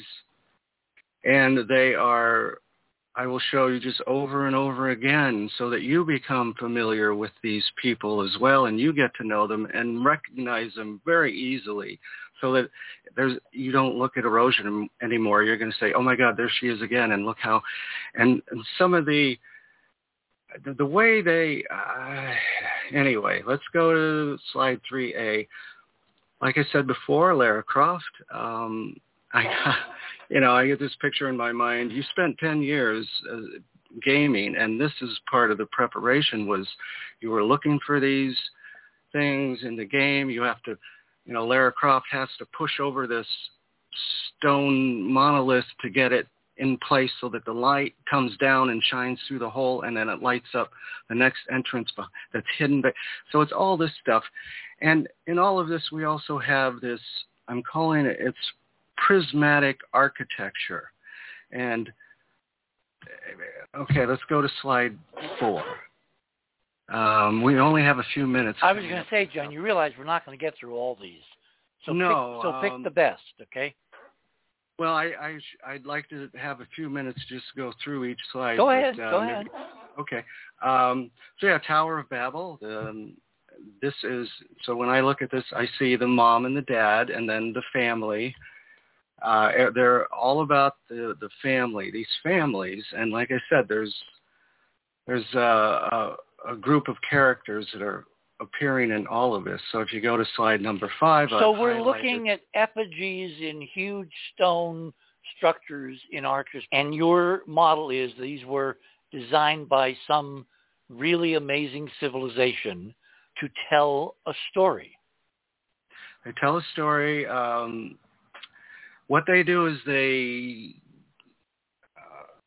carve up the ground is sculpted as well, and then they extrude these islands or monuments as part of that ground sculpture. So it's very 3D, and this is why when you use the sundial to move it across the sky, for example, on this Tower of Babel monument. When you say sundial, we're talking a Google Earth program now, right? Google Earth. And if you are standing looking at this monument, you're on the ground and you're looking at it facing kind of northwest, you see that from right to left, the story unfolds as if you were turning pages, because all of this 3D artwork, all these sculptures, the multi-layered is incredible. So you see as the sun moves, all the sculptures and shadows and everything's changing, and you see these scenes unfold before your eyes,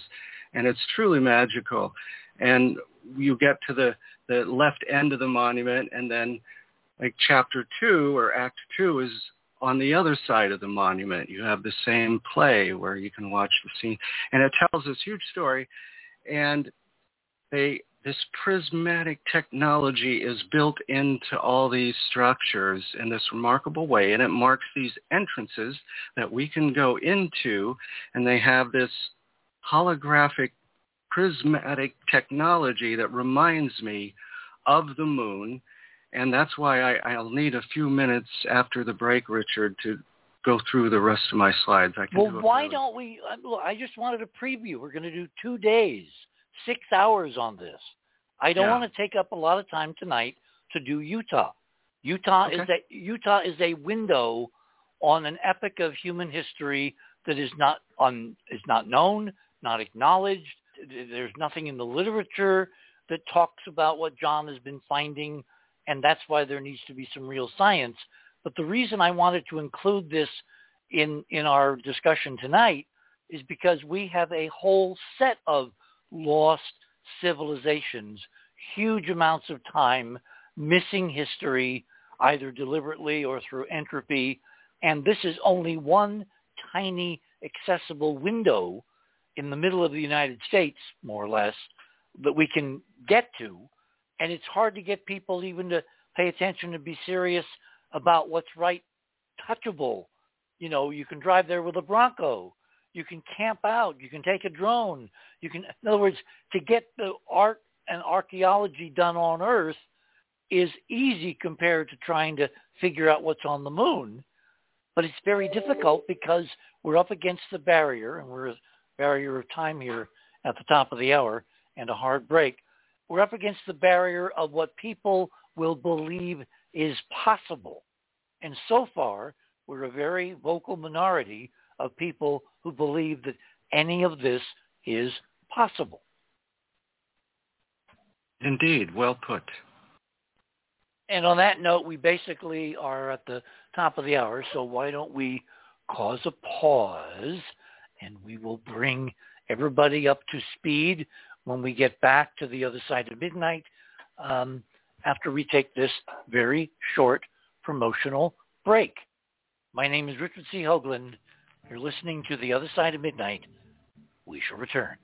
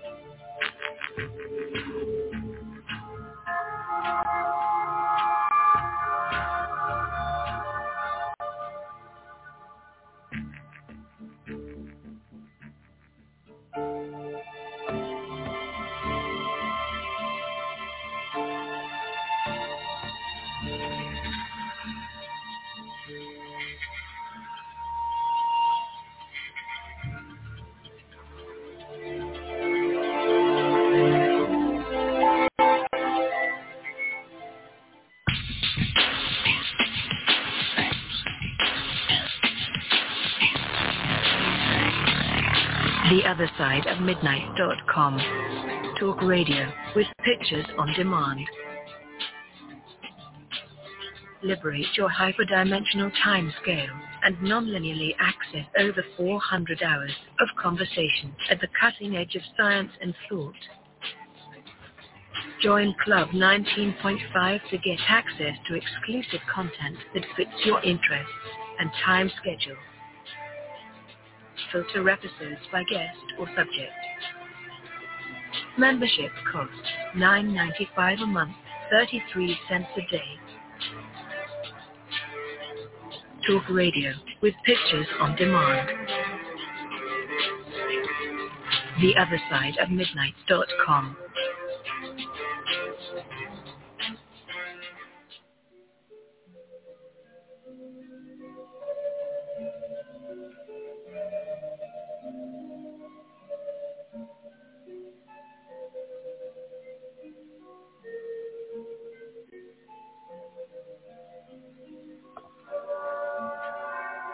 And welcome back, everyone, on the other side of midnight. Literally, that's where we are right now in the land of enchantment. It is the witching hour, midnight. And anything is possible after midnight. Okay, let me kind of summarize where we are. We're looking at a set of extraordinary megalithic structures on the moon.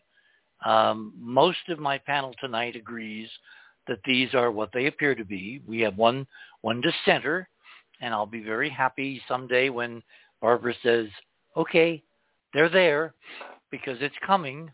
You just have to be patient. And I've had to be patient for a very long time to wait for the South Koreans to begin taking images. In fact, let me start out with that, all right? Let me go to the South Korean imagery, which is in my items number, let me get the right number here. You want to go back to the other side of midnight, click on the banner on the main page that takes you to the show page, click on the right under the banner, there will be a line that says Fastenings to Items. Click on my name, and you want to scroll down to item number 12. This was back in 2009. The image on the right.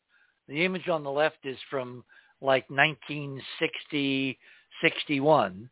That's an image from the CIA of their imagery from the Corona spacecraft, the satellite put up to look for rockets and missiles and airfields in the Soviet Union to see when they might try to, undertake a World War III. Well, I found through a long story that we've talked about on the show several times before, that not only did the CIA and the Air Force not just take pictures of the old Soviet Union, they for some reason took close-up images across 250,000 miles of the moon. And unless you understand that there's something that has a very high intelligence quotient related to national survival, i.e. E.T. ruins on the moon, it may be hard to kind of wrap your mind around that. The right-hand image in number 12 is a color infrared photograph, a digital image from the La Crosse mission, which NASA sent to the moon in fall of 2009. And the camera was one of the cameras. They had many on the spacecraft, but one of the cameras was a thermal imaging camera, meaning you could take a picture and then you could assign colors to temperature. And so in this image, the blue is bitingly cold, like 250 below zero Fahrenheit. The green is somewhat warmer, maybe only, minus 100. The yellow is kind of like room temperature, 70, 80, 90. The red is high noon on the moon, which is 250 Fahrenheit above zero. And then at the very outer boundary of the limb of the moon, the curved horizon, we have a yellow layer. And I looked at the technology, I looked at the cameras, I looked at things like image spreading and all that. And it's obvious that the La Crosse mission, with their mid-infrared camera, captured a thermal image of the remains of the dome over the entire moon. Because if you're looking geometrically, anything to the right of the red of the right-hand image in number 12 should be red. It should be high noon. It should be high temperature. The sun should be overhead. And it should be broiling, literally broiling hot. Instead, we have this much cooler layer in a uniform circumference around the curved horizon of the moon. And the way that's explained in this model is that the glass is now so beaten and so destroyed that it's got lots and lots and lots and lots of holes. Well, if you have lots of holes, if you heat up glass next to a hole, what happens? The heated glass will radiate infrared energy out through the hole, and so you have a diminution of temperature over the entire structure because it's basically made of trillions and trillions and trillions of little holes like super Swiss cheese. So the idea that there is a lower temperature layer somehow hanging above the brightest, highest temperature surface materials on the moon at high noon on the moon is only explicable in terms of some material which can retain its solid structure at 250 above zero Fahrenheit, 250 degrees Fahrenheit or above. And that is not ice. That is got to be something material like glass, something architectural, something semi-transparent, something that can operate in the infrared the way we're seeing in this image. So that's where the kind of state of the art of my thinking in terms of a lunar wide dome came full circle back in 2009, which is when LaCrosse gave us this stunning infrared image of the dome. Then a few months ago, about 7 months after they launched in August from South Korea, the South Koreans, when their Danuri moon mission took the pictures you're seeing in item number 13, which is now visible light, but it's polarized, meaning it's vibrating in one geometric plane. And whereas the glass, when you heat it up, it'll be visible regardless of the geometry or the filtering. In an optical image, it's polarized. Unless you have the right polarization, the structures will not be visible because they're radiating in a geometric fashion that the cameras simply cannot capture. So that's what we see in 13. In number 14, you see the left-hand image, which is the Danuri full moon image with Copernicus now in the center of the disk. That's that small bright crater, meaning that the image was taken not from the Earth, but from a long ways away in space as the Danuri spacecraft was moving from Earth to Moon over a period of like 4 months. And on the right-hand side, you see a Chinese adaptation of the Danuri image made up to look like the Chinese flag with the yellow stars, et cetera, and yet around the horizon you can see that someone has taken as the substrate for that comparison a very similar, if not identical, Danuri image, gave it color, and accentuated the brilliant glowing ring around the southern hemisphere, which of course is the ancient domes. And the fact that the Chinese and the Koreans have some kind of quiet thing going on in the back room where the Chinese freely use the South Korean image to reveal again in a very Emily Dickinson fashion what no one is supposed to know exists around the moon is pretty phenomenal. I mean, it's amazing. In fact, it almost gets me thinking that maybe there's a huge genetic or cultural familial decision being made here. And as someone said earlier in our conversation tonight, maybe the folks in the Far East, the Asians in the Koreas, in the Vietnams, in China, in Japan, in other parts of the Far East, maybe there's a cultural heritage which is now finding expression that they, the South Koreans, are the culture which has published publicly brilliant objectified imagery of this ancient lunar mega architecture, but again, have not said anything because it's not time. Andrew, let me ask you a question. When I sent you item number 15 and 16, what were your thoughts? Andrew? Oh, sorry. Yeah. Sorry. I have my pot down. Okay. Go ahead. Okay, I'm here.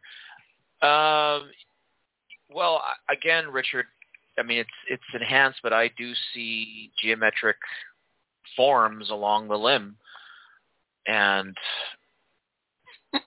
I don't know what else to say. I mean, that's just, I keep seeing the same kinds of things, and same with 16. Like, if you, I mean, it almost looks like a pyramid, but it's I see it. I see these layering. 16 is a close-up of the right side of 15.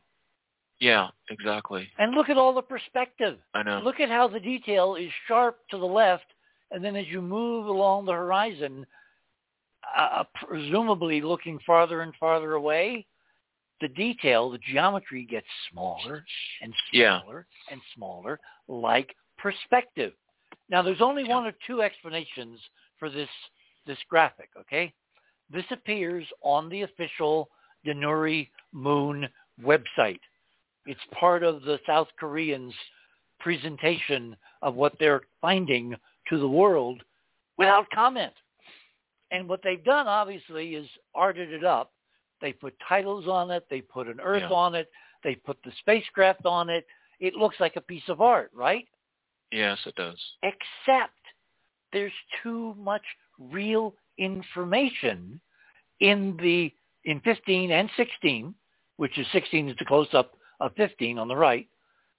In other words, if it is art, the artist had a stunning example, a model to do their art from, and so it's as good as an original photograph. My feeling is these are original color imagery from Danuri of the moon, of the dome, of the structures, of the things that stick up way above the lunar horizon around the moon. Think of a series of towers, or more likely glass super pyramids. And this one appears to be over a mare, so it goes along with my idea that the mare, the dark areas that we see on the moon now, they used to be the foundations of the ancient cities that were separately domed in. Something destroyed them, and we're seeing the few fragmentary traces of what they may have been way back in the day before the moon was brought to the solar system, before 600 million years ago. Yes, no, maybe? Well, Richard, I'd toss in some corroborative data. I love corroborative data.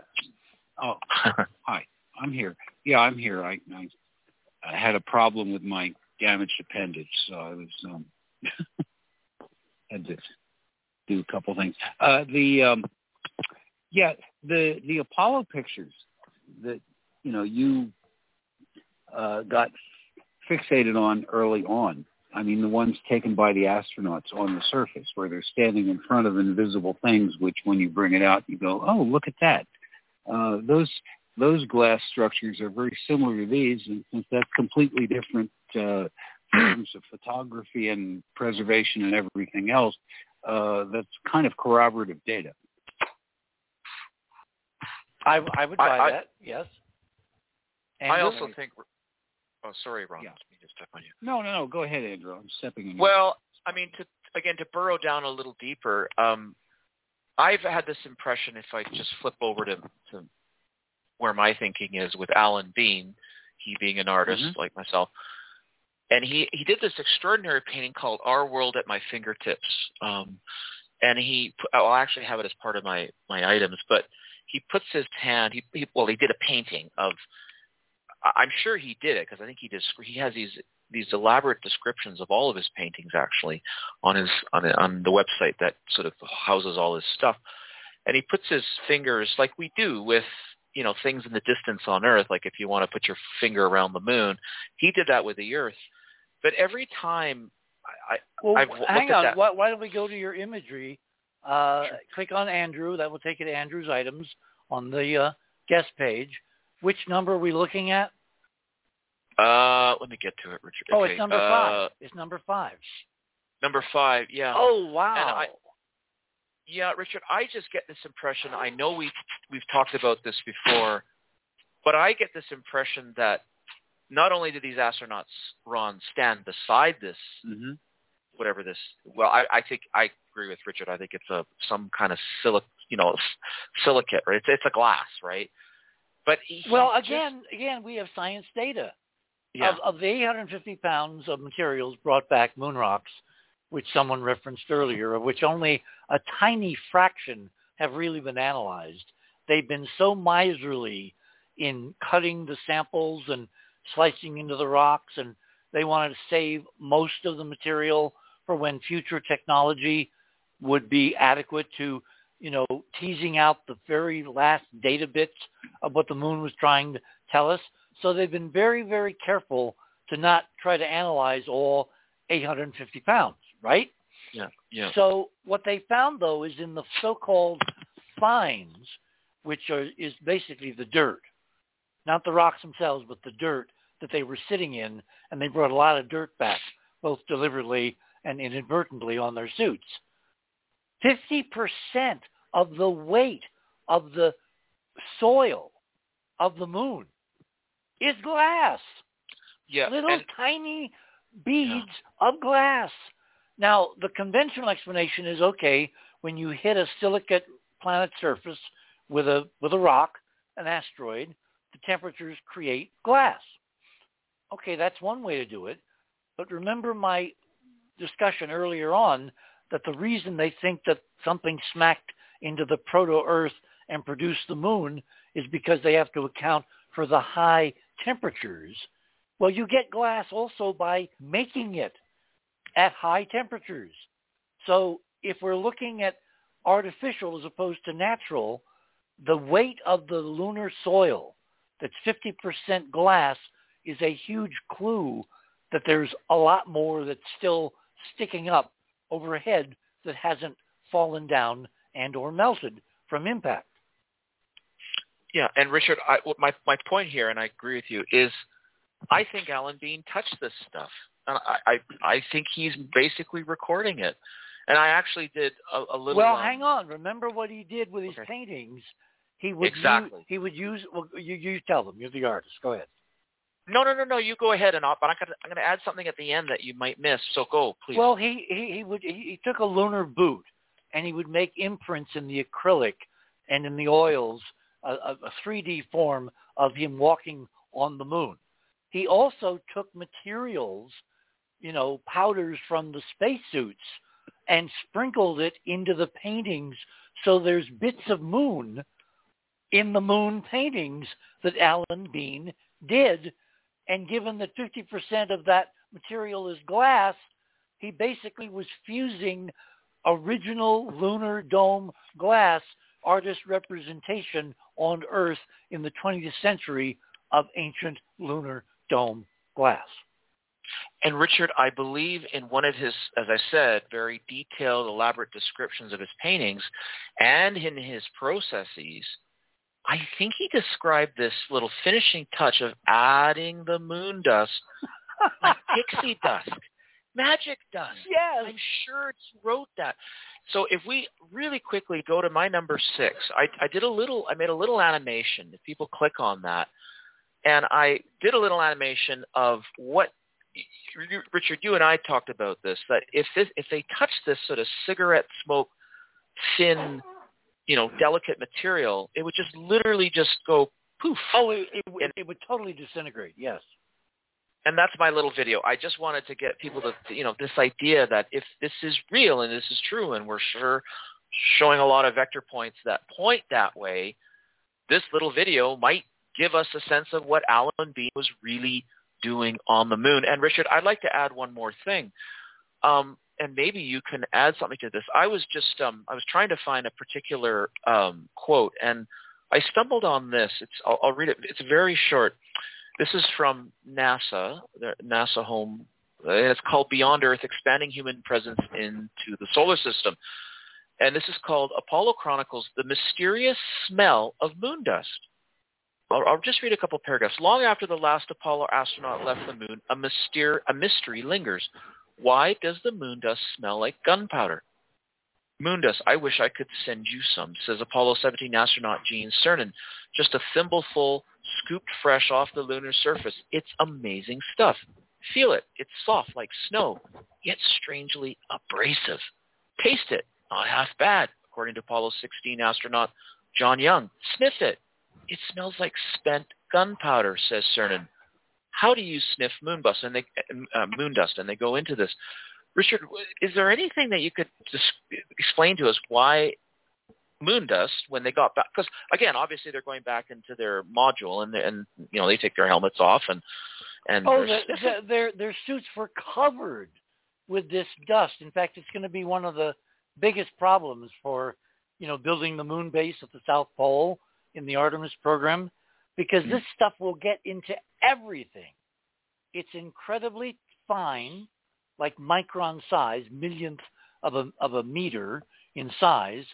It's abrasive because it's jagged. It's little tiny shards of glass. And what does glass do? It cuts.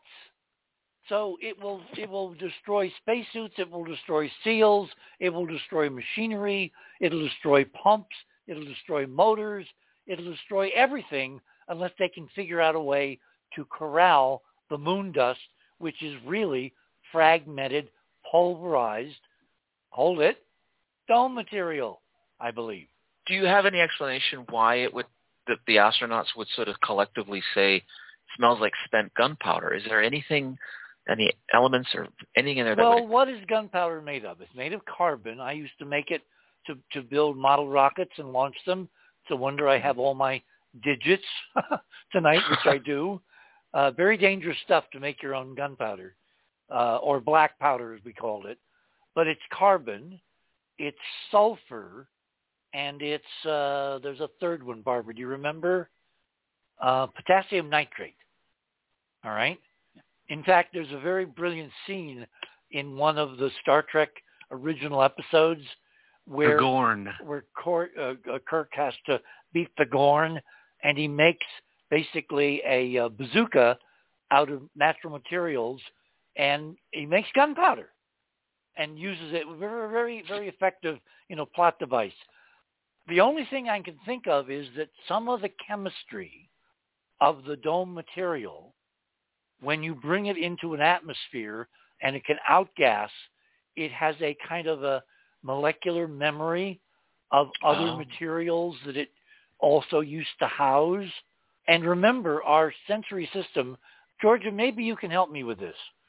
When in ghost appearances or apparitions, or where people from the other side try to communicate with the living here, the sense of smell is so important in these occurrences. I'm almost wondering if something similar happened to the astronauts when they sniffed this stuff for the first time as conscious beings in maybe millions of years. Richard? Yes, Barbara, go ahead. Yeah, before Georgia answers, I just want to remind everybody, if I'm not incorrect, gunpowder was invented by the drum roll Chinese. Yes, and they only used it for fireworks. Yeah, for rockets, basically. Yeah. But they did not use it. They did not. And by the way, I have to say this at some point: the Han Chinese that are most of the population of China now, they have nothing to do with the races that were there in those ancient times. That was completely different, and that's anthropologically solid. They came in late. They came in later, so that. Do we know where from? best guess is Korea, which, in its own translation, which of course would explain. Hang on. Which of course would explain the Chinese quietly purloining the Korean image of the moon domes to basically take them over in their art. Yeah, that would fit. I mean, Koreans are, visibly today different in appearance from the Chinese in general. The Chinese have gotten taller, but they still look Chinese, just like they did 150 years ago. The Koreans are, their physiognomy is a little different. We need to find the libraries. So. Yeah. See, I agree with you on the dome pretty much in most respects, but I'm very, very reticent to sign on the idea of the libraries because I can't find any representation in Earth history when anybody has ever bothered to do that. So it's wait. The idea. Wait. To do what? To write down stuff for future generations. To write down stuff. Actual libraries for the future. But they're automatically for the future. I'm not saying.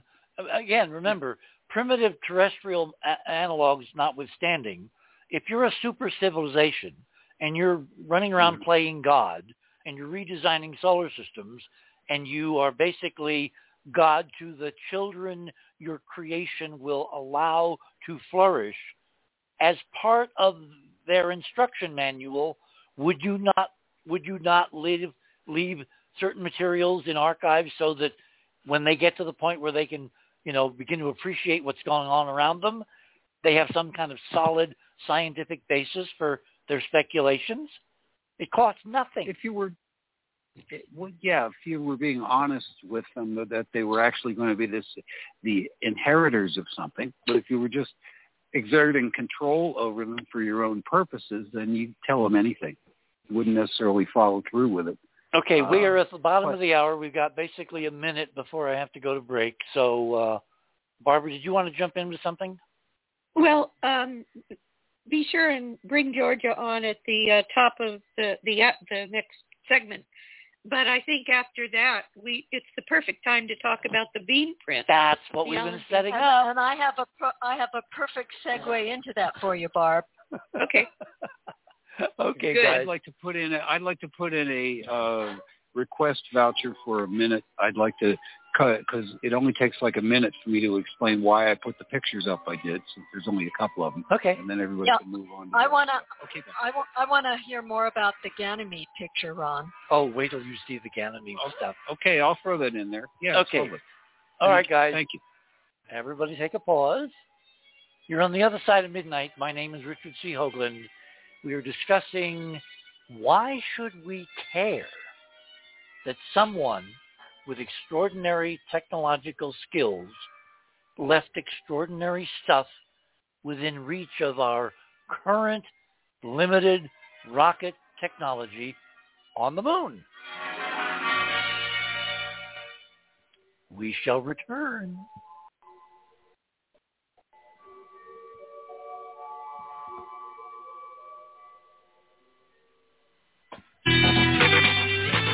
TheOtherSideOfMidnight.com.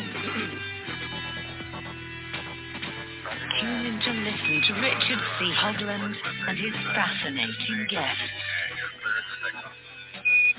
Join Club 19.5 to get access to exclusive member benefits. Listen to past episodes anytime on any device. Search the archives of over 180 episodes. Membership costs $9.95 a month, 33 cents a day. Support the broadcast that provides you with the most interesting conversation available. Talk radio at the cutting edge of science and thought. TheOtherSideOfMidnight.com.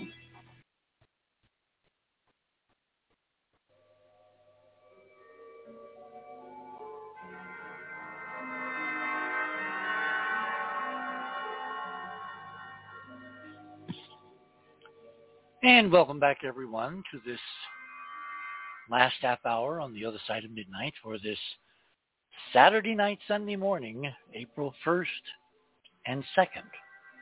So, Georgia, you're first. Yeah. Yeah. I wanted to say something about the sense of smell here. Esoterically, it's the newest of our senses, still in the process of being developed.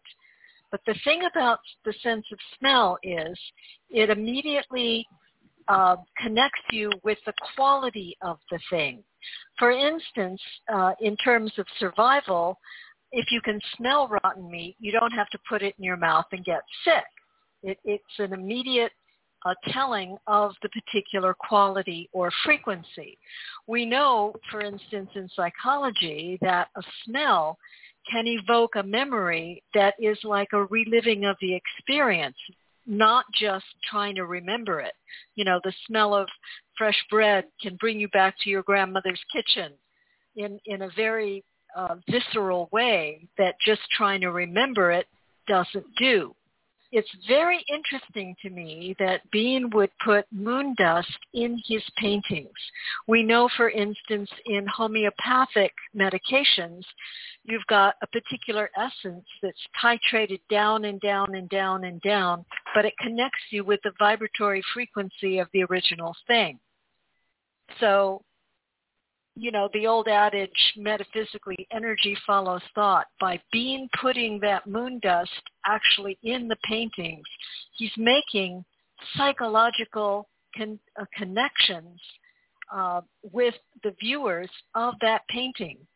And as you said, Richard, we have all kinds of stories about the departed announcing their presence with a smell. In the Far East, you have masters announcing their presence with the smell of roses or lilies or whatever. So smell connects us to things in a way that nothing else does. That's exactly what I wanted you to reinforce, because I'm wondering, is this impression of gunpowder, when I first heard this back during Apollo when we were, finishing up the final missions, I asked myself, why would materials in a vacuum, thoroughly mixed, exposed to ultraviolet, to high energy radiation, all that, why would they smell like gunpowder, which, as I said, comes because of certain specific chemistry? And I'm wondering if there's something more to the smell of gunpowder than is kind of maybe acknowledged by conventional chemistry. What if that smell, Georgia, was triggered by something in each of the astronauts that's symbolic? Because what is the symbology of gunpowder in our civilization? Well, exactly, and when you smell something, you're actually taking in molecules of that essence into your being, into your body. What if the gunpowder smell is a symbolic triggering because of something horrific and warlike that occurred on the moon, not physically associated with the regolith, but literally it's triggering a memory in the astronaut themselves. Exactly. It's triggering a memory. And symbolically, that's how it's coming out. That's how it's expressed.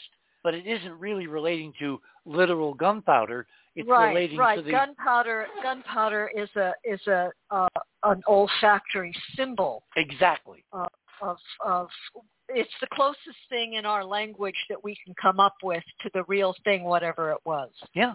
And Georgia and Richard, let me read this part. Curiously, back on Earth, moon dust has no smell. Huh. What? There are hundreds of pounds.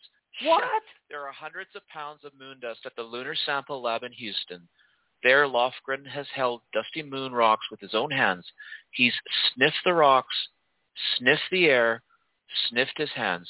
It does not smell like gunpowder, he says. Holy cow, that means it was only limited to the crews on the moon while they were there. Yep. Wow. Richard, what was the percentage of oxygen in the air in the capsules? It was 100%. It was 5 psi, 100%, because they couldn't handle the weight of the technology to make a complex gas mixture of nitrogen and oxygen and water vapor and argon and all that. So they settled. So when they exposed something in that atmosphere, it would oxidize like crazy. It would oxidize like crazy. Yes, yes. And I do have a chemistry point just to throw in, because I heard about that smell was so late to develop esoterically. In terms of biology, I believe all the physical senses are derived, all the sensory things like your eyes and everything are derived originally from the nose. The sense of smell is the first, most primeval sense organ in a physical body, according to the biologists. Interesting. Because, there are organisms that can't see, haven't gotten to that point, which still have a sense of smell, so to speak. So it was the first detector. Yeah, Andrew, let's go back to your items, because I see some interesting things here I don't want to let fall between the cracks. Yeah, and I know we want to get to Ganymede pretty quick here, too, so let me get myself organized. Yeah, I mean, we can go quickly to my number 2. Just hit that. My items. I mean, the first 2 images, Richard, are from your imagery that you had shared with me. I don't know if you want to give a little... Well, this is from Apollo 10. These are black and white Hasselblads, which we scan from the negatives, made of, generational prints, then enlarge them and focus in on details. And there's all kinds of bewildering geometric structure visible outside the window of the Apollo spacecraft on every mission. And I chose Apollo 10 because it was the earliest first after Apollo 8 where they went over Sinus Medi. And there's stunning stuff all over Sinus Medi, which in black and white echoes what we're now seeing from the South Koreans in that color, so-called artistic view. Yeah, they look like glass towers to me, and it reminds me of something like New York City, literally. I mean, shattered, and ragged and jagged, but if you look at the image, it looks like it. The middle 2 images are something that I found in someone's article. It was a blog. Unfortunately, they didn't label what that was. I don't know if you know what it is, Richard, but what I noticed... Well, the object on the right is a Surveyor 3 image taken of the sun and the solar corona after sunset. It's a close-up of the horizon, because the most amazing thing was when they took photographs of the sun or space above the sun after the sun went down on the moon, they expected to see nothing, right? Black space. Instead, there's all this complex, glistening geometry that they've mislabeled as the corona, but in fact it's the geometric scattering of light, which is still in sunlight from the dome into the darkness where the Surveyor spacecraft was seen. And you can see the scan lines of the primitive Surveyor television camera kind of slanting down on the right in the right-hand image. The left-hand image, I think, is probably an Apollo image taken from some mission of the horizon, showing the horizon is not simple. It's highly geometric, it's translucent, and it's made of geometric glass. And these incredible repeating, I call them Gothic arches. Oh, yeah, you can see the arch. In fact, I saw some arches early on in some of the Apollo imagery. The problem is it's not as replicable as some of the other structures, so I haven't really belabored the point. But there's every imaginable geometry in this architecture you can imagine. There's so much variety. And what I did is, the last image is an illustration that I did to try to pick up on this idea of this structure, this what I'm calling this sort of moon cobweb that just kind of covers the whole surface. So that was my way of interpreting it. If we come out of that and go, so number 3, number 4A, and number 4B, I tried to tell I try to get into the mind of Alan. Which numbers do you want? Well, I want to summarize what it is first. It's 3, 4A, and 4B, and we can start with 3. Yeah, and what I did is I created a tiny little graphic novel of, and I won't read it through, but my idea is that this is Alan Bean exploring the moonscape and sort of wandering off a bit, not too far, and he sees in 3 if you just zoom in, this incredible, I call it, well, I'll read it. For there, rising out of the moon's regolith and stretching for miles across, is a ghostly patchwork of faint but strangely present hanging forms. Bean, who had been working alongside Conrad, served his role as mission pilot, as a scientist and military man to perfection. But this, how could it be? What was it? In his attempt to grapple with this incomprehensible moment, the sudden reality that we are not alone in the cosmos slams into his consciousness. This is my writing of my imagining him seeing this. Looking into infinity, his thoughts drift back to his childhood. The sky is as black and shiny as patent leathered shoes he wore to Sunday school as a boy. And that's, yeah. And then if we jump out of that, go to 4A, he in my imagination, he's approached this cigarette smoke thin, vast, just climbing into the moon's night, sky, and he reaches out to touch it, and people can go and read the story. It's like that great scene out of 2001. Yes, exactly. That's what humans do. Okay, we don't have a lot of time. Yeah. So, Barbara, we've been talking about being the artist, being the astronaut, being the revealer. What have you got for us on the subject of Alan Bean? Well, okay. So if everybody could go to my items, and you want to remind people how to do that? You go to the banner on the homepage of The Other Side of Midnight, click on the banner. That takes you to the guest page. Look for Barbara's name and the fast links to items under that banner, and it will take you right to where she wants to talk. Okay. First, allow me to say that we're going to go to number 2, but all the other items under my items really were supposed to be for tomorrow night.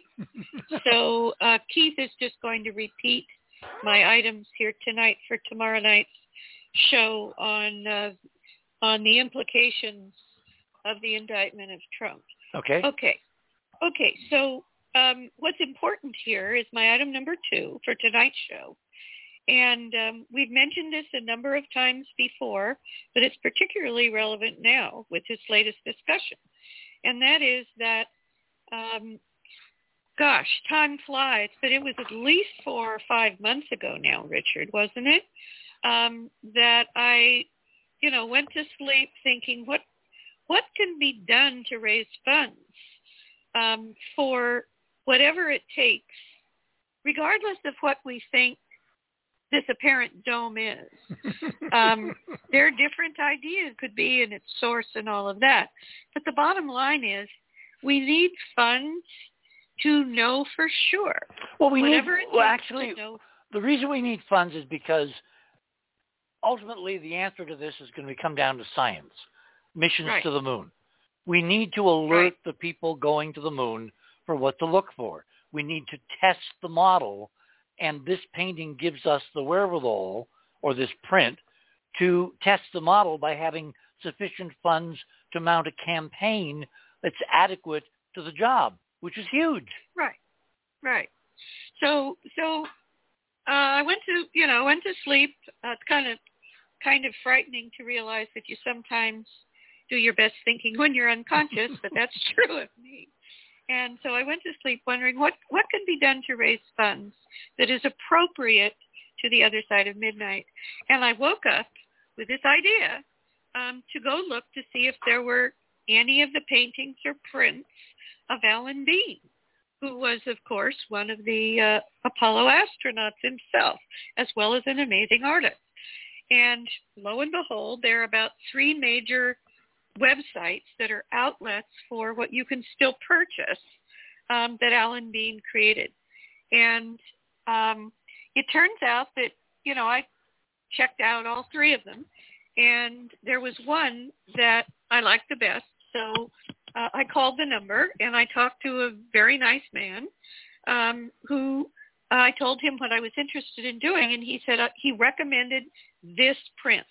So if everyone is looking at my item number 2, this is a print by Alan of an actual painting by Alan Bean. It's called Reaching for the Stars. And what's important about this print is that around the edges of the print, and I believe if you click on that print. Yes, it opens up larger. You're going to be able to see that there are actual signatures of 24 of the NASA astronauts around the edge of the white frame. Mercury, Gemini, Apollo, and the space shuttle. Yes, exactly. And those are, I am assured that those are actual signatures. It's a print in the middle of an actual painting that has already been sold. But around the edges are actual signatures of 24 of the NASA astronauts. So Richard and the Other Side of Midnight are raising funds with, and I'm putting it in quotes, an auction, because it's not a traditional auction. But if you go to the home page, now this is the show page, but if you go to theothersideofmidnight.com and then that's the home page, and scroll down just a little bit, there is a link to donate to the Other Side of Midnight. And you will there read the instructions that show how and who eventually will get this print. And the answer is, it is when the goal is reached, the ultimate goal of the amount of funds Richard wants to raise. When the goal is reached, whoever has donated the most receives the print. Now, obviously, the goal is not to get the prints. The goal is to donate to the Other Side of Midnight, because the funds are needed to get the proper outreach to these, isn't it 9 artists who are going? There are 9 artists that Musk is taking to the moon. I am in contact with one of them in Britain, who is a female photographer who has been interviewed by my friend Howard Hughes, who was a personage on the BBC and Channel 4 and whatever. And we've arranged that he's going to talk to this artist, photographer. He will open the dialogue in, why did she want to go to the moon? What kind of historical things is she going to do? And then through the back door, we're going to start shipping to him to give to her the information photographically as to what's waiting. And all she has to do is take the right set of cameras and polarizing filters, and this young woman can make extraordinary history by photographing from 120 miles up these stunning crystalline domes that are still partially existing. Mm-hmm. Right. So that's the very first mission or project, that the funds that we're asking to be donated, again, when you go to the homepage, which is theothersideofmidnight.com, scroll down just a little bit, and it's simple. Click on the donate button, and it is tax deductible. So the most you can do, please do. I don't know what other projects Richard has in mind, but that is the very first one. And I just like to, and I want to thank everybody in advance for donating what you can on the homepage. I do want to just mention, Richard, and I don't want to go into it tonight because I know eventually we'll do a whole show on it. But I do have an announcement, and that is that I have connected big time with Maria Wheatley. And yesterday, Giza, she did her dowsing for the Sirius Point with me. Oh, my. Cool. Wow. Yeah, that's really exciting. So I don't have the results yet, but I'll let you know when we do. Yeah, she also did some measurements in the Great Pyramid, and we'll be, kind of unveiling all of that in the coming weeks. But we first have to get her home. Exactly. Okay, Ron, we want to go from the moon to Ganymede. Start out with your item number 1. Okay, this is another one of my speedy presentations, but that's perfect for this one. That is, I believe, a picture taken by the Juno probe. And No. Number 1 is an old Voyager image taken back in 1981 during the Voyager flyby. I can look up the number, but it's a PIA number item. You think that's one of the Voyager ones? I know it is. I was there. Okay. Well, I was at JPL. Okay. I was not at Jupiter. Okay. But no. Well, in any case, if you look closely at it, I didn't do much to enhance it. You can kind of see the dome, especially in the upper quadrant there, and you realize that, as Richard said, it's in much better shape, at least on that side, than the anything around the moon. And see, my personal theory is that this was the first attempt at something. And I have to say there's at least 3 scenarios that all work as to where either of those satellites came from. Well, I don't think they're the only examples. I think we just haven't found more planetary bodies, moons, satellites, whatever, which the ancient guys domed in, because I think it was their kind of one-size-fits-all to the environmental problem of how do you keep an atmosphere if you don't have long-term anti-gravity. Remember, the generators can fail. If the generators fail, your whatever die of suffocation. So you want a structure which, even if technology goes away, the atmosphere will remain, and a dome does that. A physical glass dome. I need this minute. Yes, but remember, every civilization has variations in their technology, and I'm positing that there has been more than one civilization that has passed through here, not necessarily engendered here, that was able to move planets around and so forth, and they used each other's leftovers. So that's considered a factor. But in any case, yes, it is a very nice picture. That's why I put it up there. The 2 pictures, there's one other black and white one there, which is from one of the Artemis images and properly aligned. And so we're back to our own moon now. Yes, and this is the other factoid. And the reason that there's 2 pictures of Mars there taken by relatively recently by the HiRISE cameras is that the second one, number 4 image there, that has the exact same architecture, especially up near the top, as what you see in the Artemis picture, indicating to me that was the same civilization, whichever one it was, that visited those places. Can you or its form follows function.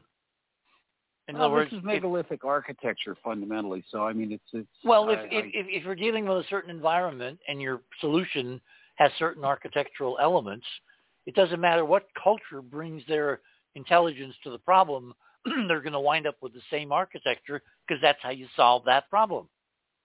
Sure. Well, rather than wasting airtime arguing over the point one way or the other. Okay, fine, similar, but recognizably similar. And in both cases, you go, well, okay, why don't they land their damn rovers there at either one of those locations? The image numbers didn't make it onto the image, but if you enlarge them or something, you'll see the actual file number, and you could go look at them and see all the details. They were both taken from 159 miles above the surface of Mars, because I like the low orbit shots the best. But that was just for comparison with the Artemis picture. Okay. And item number 5. I told you I can do it all in a minute, because what else do you say about the Ganymede picture? All right, you got a false color image number 5, which is Tycho Central Peak. How is that relevant? Oh yeah, that was something I just added. That's nothing. That's not my image. It's simply a link to the posting that is up there on the LROC, the Lunar Reconnaissance Orbiter page that I just noticed this afternoon, and I asked Keith to add just a link there. So I am going to look at that picture, but it's the only good picture I've ever seen of the central pile of structure in Tycho. In fact, the earlier pictures, it's practically blacked out. It's been driving me crazy for years. And here they've got this lovely albite cover by colorized version of it, and lots of different. Well, the colors are not real. The colors are obviously assigned to altitude. The red is highest, and the white is the lowest, and the gray is the floor of the 60-mile wide crater, which is Tycho. Yeah, that's all on that page. There's several different variations of it, and they explain that, and they've got a little color chart, and so it's 1,400 feet high at its height. See, when we come back to the concept of epochs, different eras of inhabitation of the moon or other planets in the solar system long before we arrived. There's real interesting geometric elements in some of these so-called central peaks that has made me think for a long time that some of the big craters may not be impact craters at all. They may be the remains of ancient domed cities which had a central peak to hold up the dome and a circular surround to anchor it. And they basically were small versions or big versions of the kind of agrodomes that Ron and I have been discussing for Mars for many, many years. Yeah. And in fact, from what I know of impact craters, I believe normally you get the upthrust in the middle if whatever it is coming down explodes above the surface and sort of splashes the shock wave in there, and then there's a reverberation from the rim of what's been dug out, and it causes that upthrust. Okay. And you know what? Go ahead, Richard. You know what's really interesting about this Tycho image, because of the coloring and referring back to Jonathan's presentation from Arches Park, this darn thing looks like a dog with its front paws up. And it's sitting on its backside. I mean, again, that's a projection on my part. We've got 3 minutes left. Everybody now go to number 18 in my items. 18 in my items. This is from the latest Juno close flyby of Ganymede about a year ago. Look at the detail in both black and white and color. The colors are spectral. The appearance is almost pristine. I wish we had better spacecraft orbiting Ganymede and or Jupiter, but when we all get there someday, unless they realize it early on, it's going to be one hell of a surprise because, Ron, this is an almost perfect dome with perfect geometry, unlike the moon, which has been to hell and back because of the inner solar system erosion from the war in our model. Yeah, that's very clear. Look at that. Yeah. Look at that. Yeah. That's astonishing. That should not be. Barbara, that's not ice, okay? Apparently they use gunpowder to destroy the dome on the moon. Okay, we have, unfortunately, only about 10 seconds. So what we'll do is we'll simply say that my panelists will be back at some future time, maybe next week, maybe not, and we will let everybody know. Tomorrow night, what we're going to do is we're going to take a dive into what happens when the first time 60 seconds in American history you actually criminally indict a president of the United States. I know this is an incredibly dangerous minefield politically. We are going to venture boldly where someone has gone before. And so tomorrow night, we're going to talk about what happens when you indict a president. So until then, same time, same bad channel. Remember, third star on the left and straight on till morning. Till tomorrow night, guys. See you then.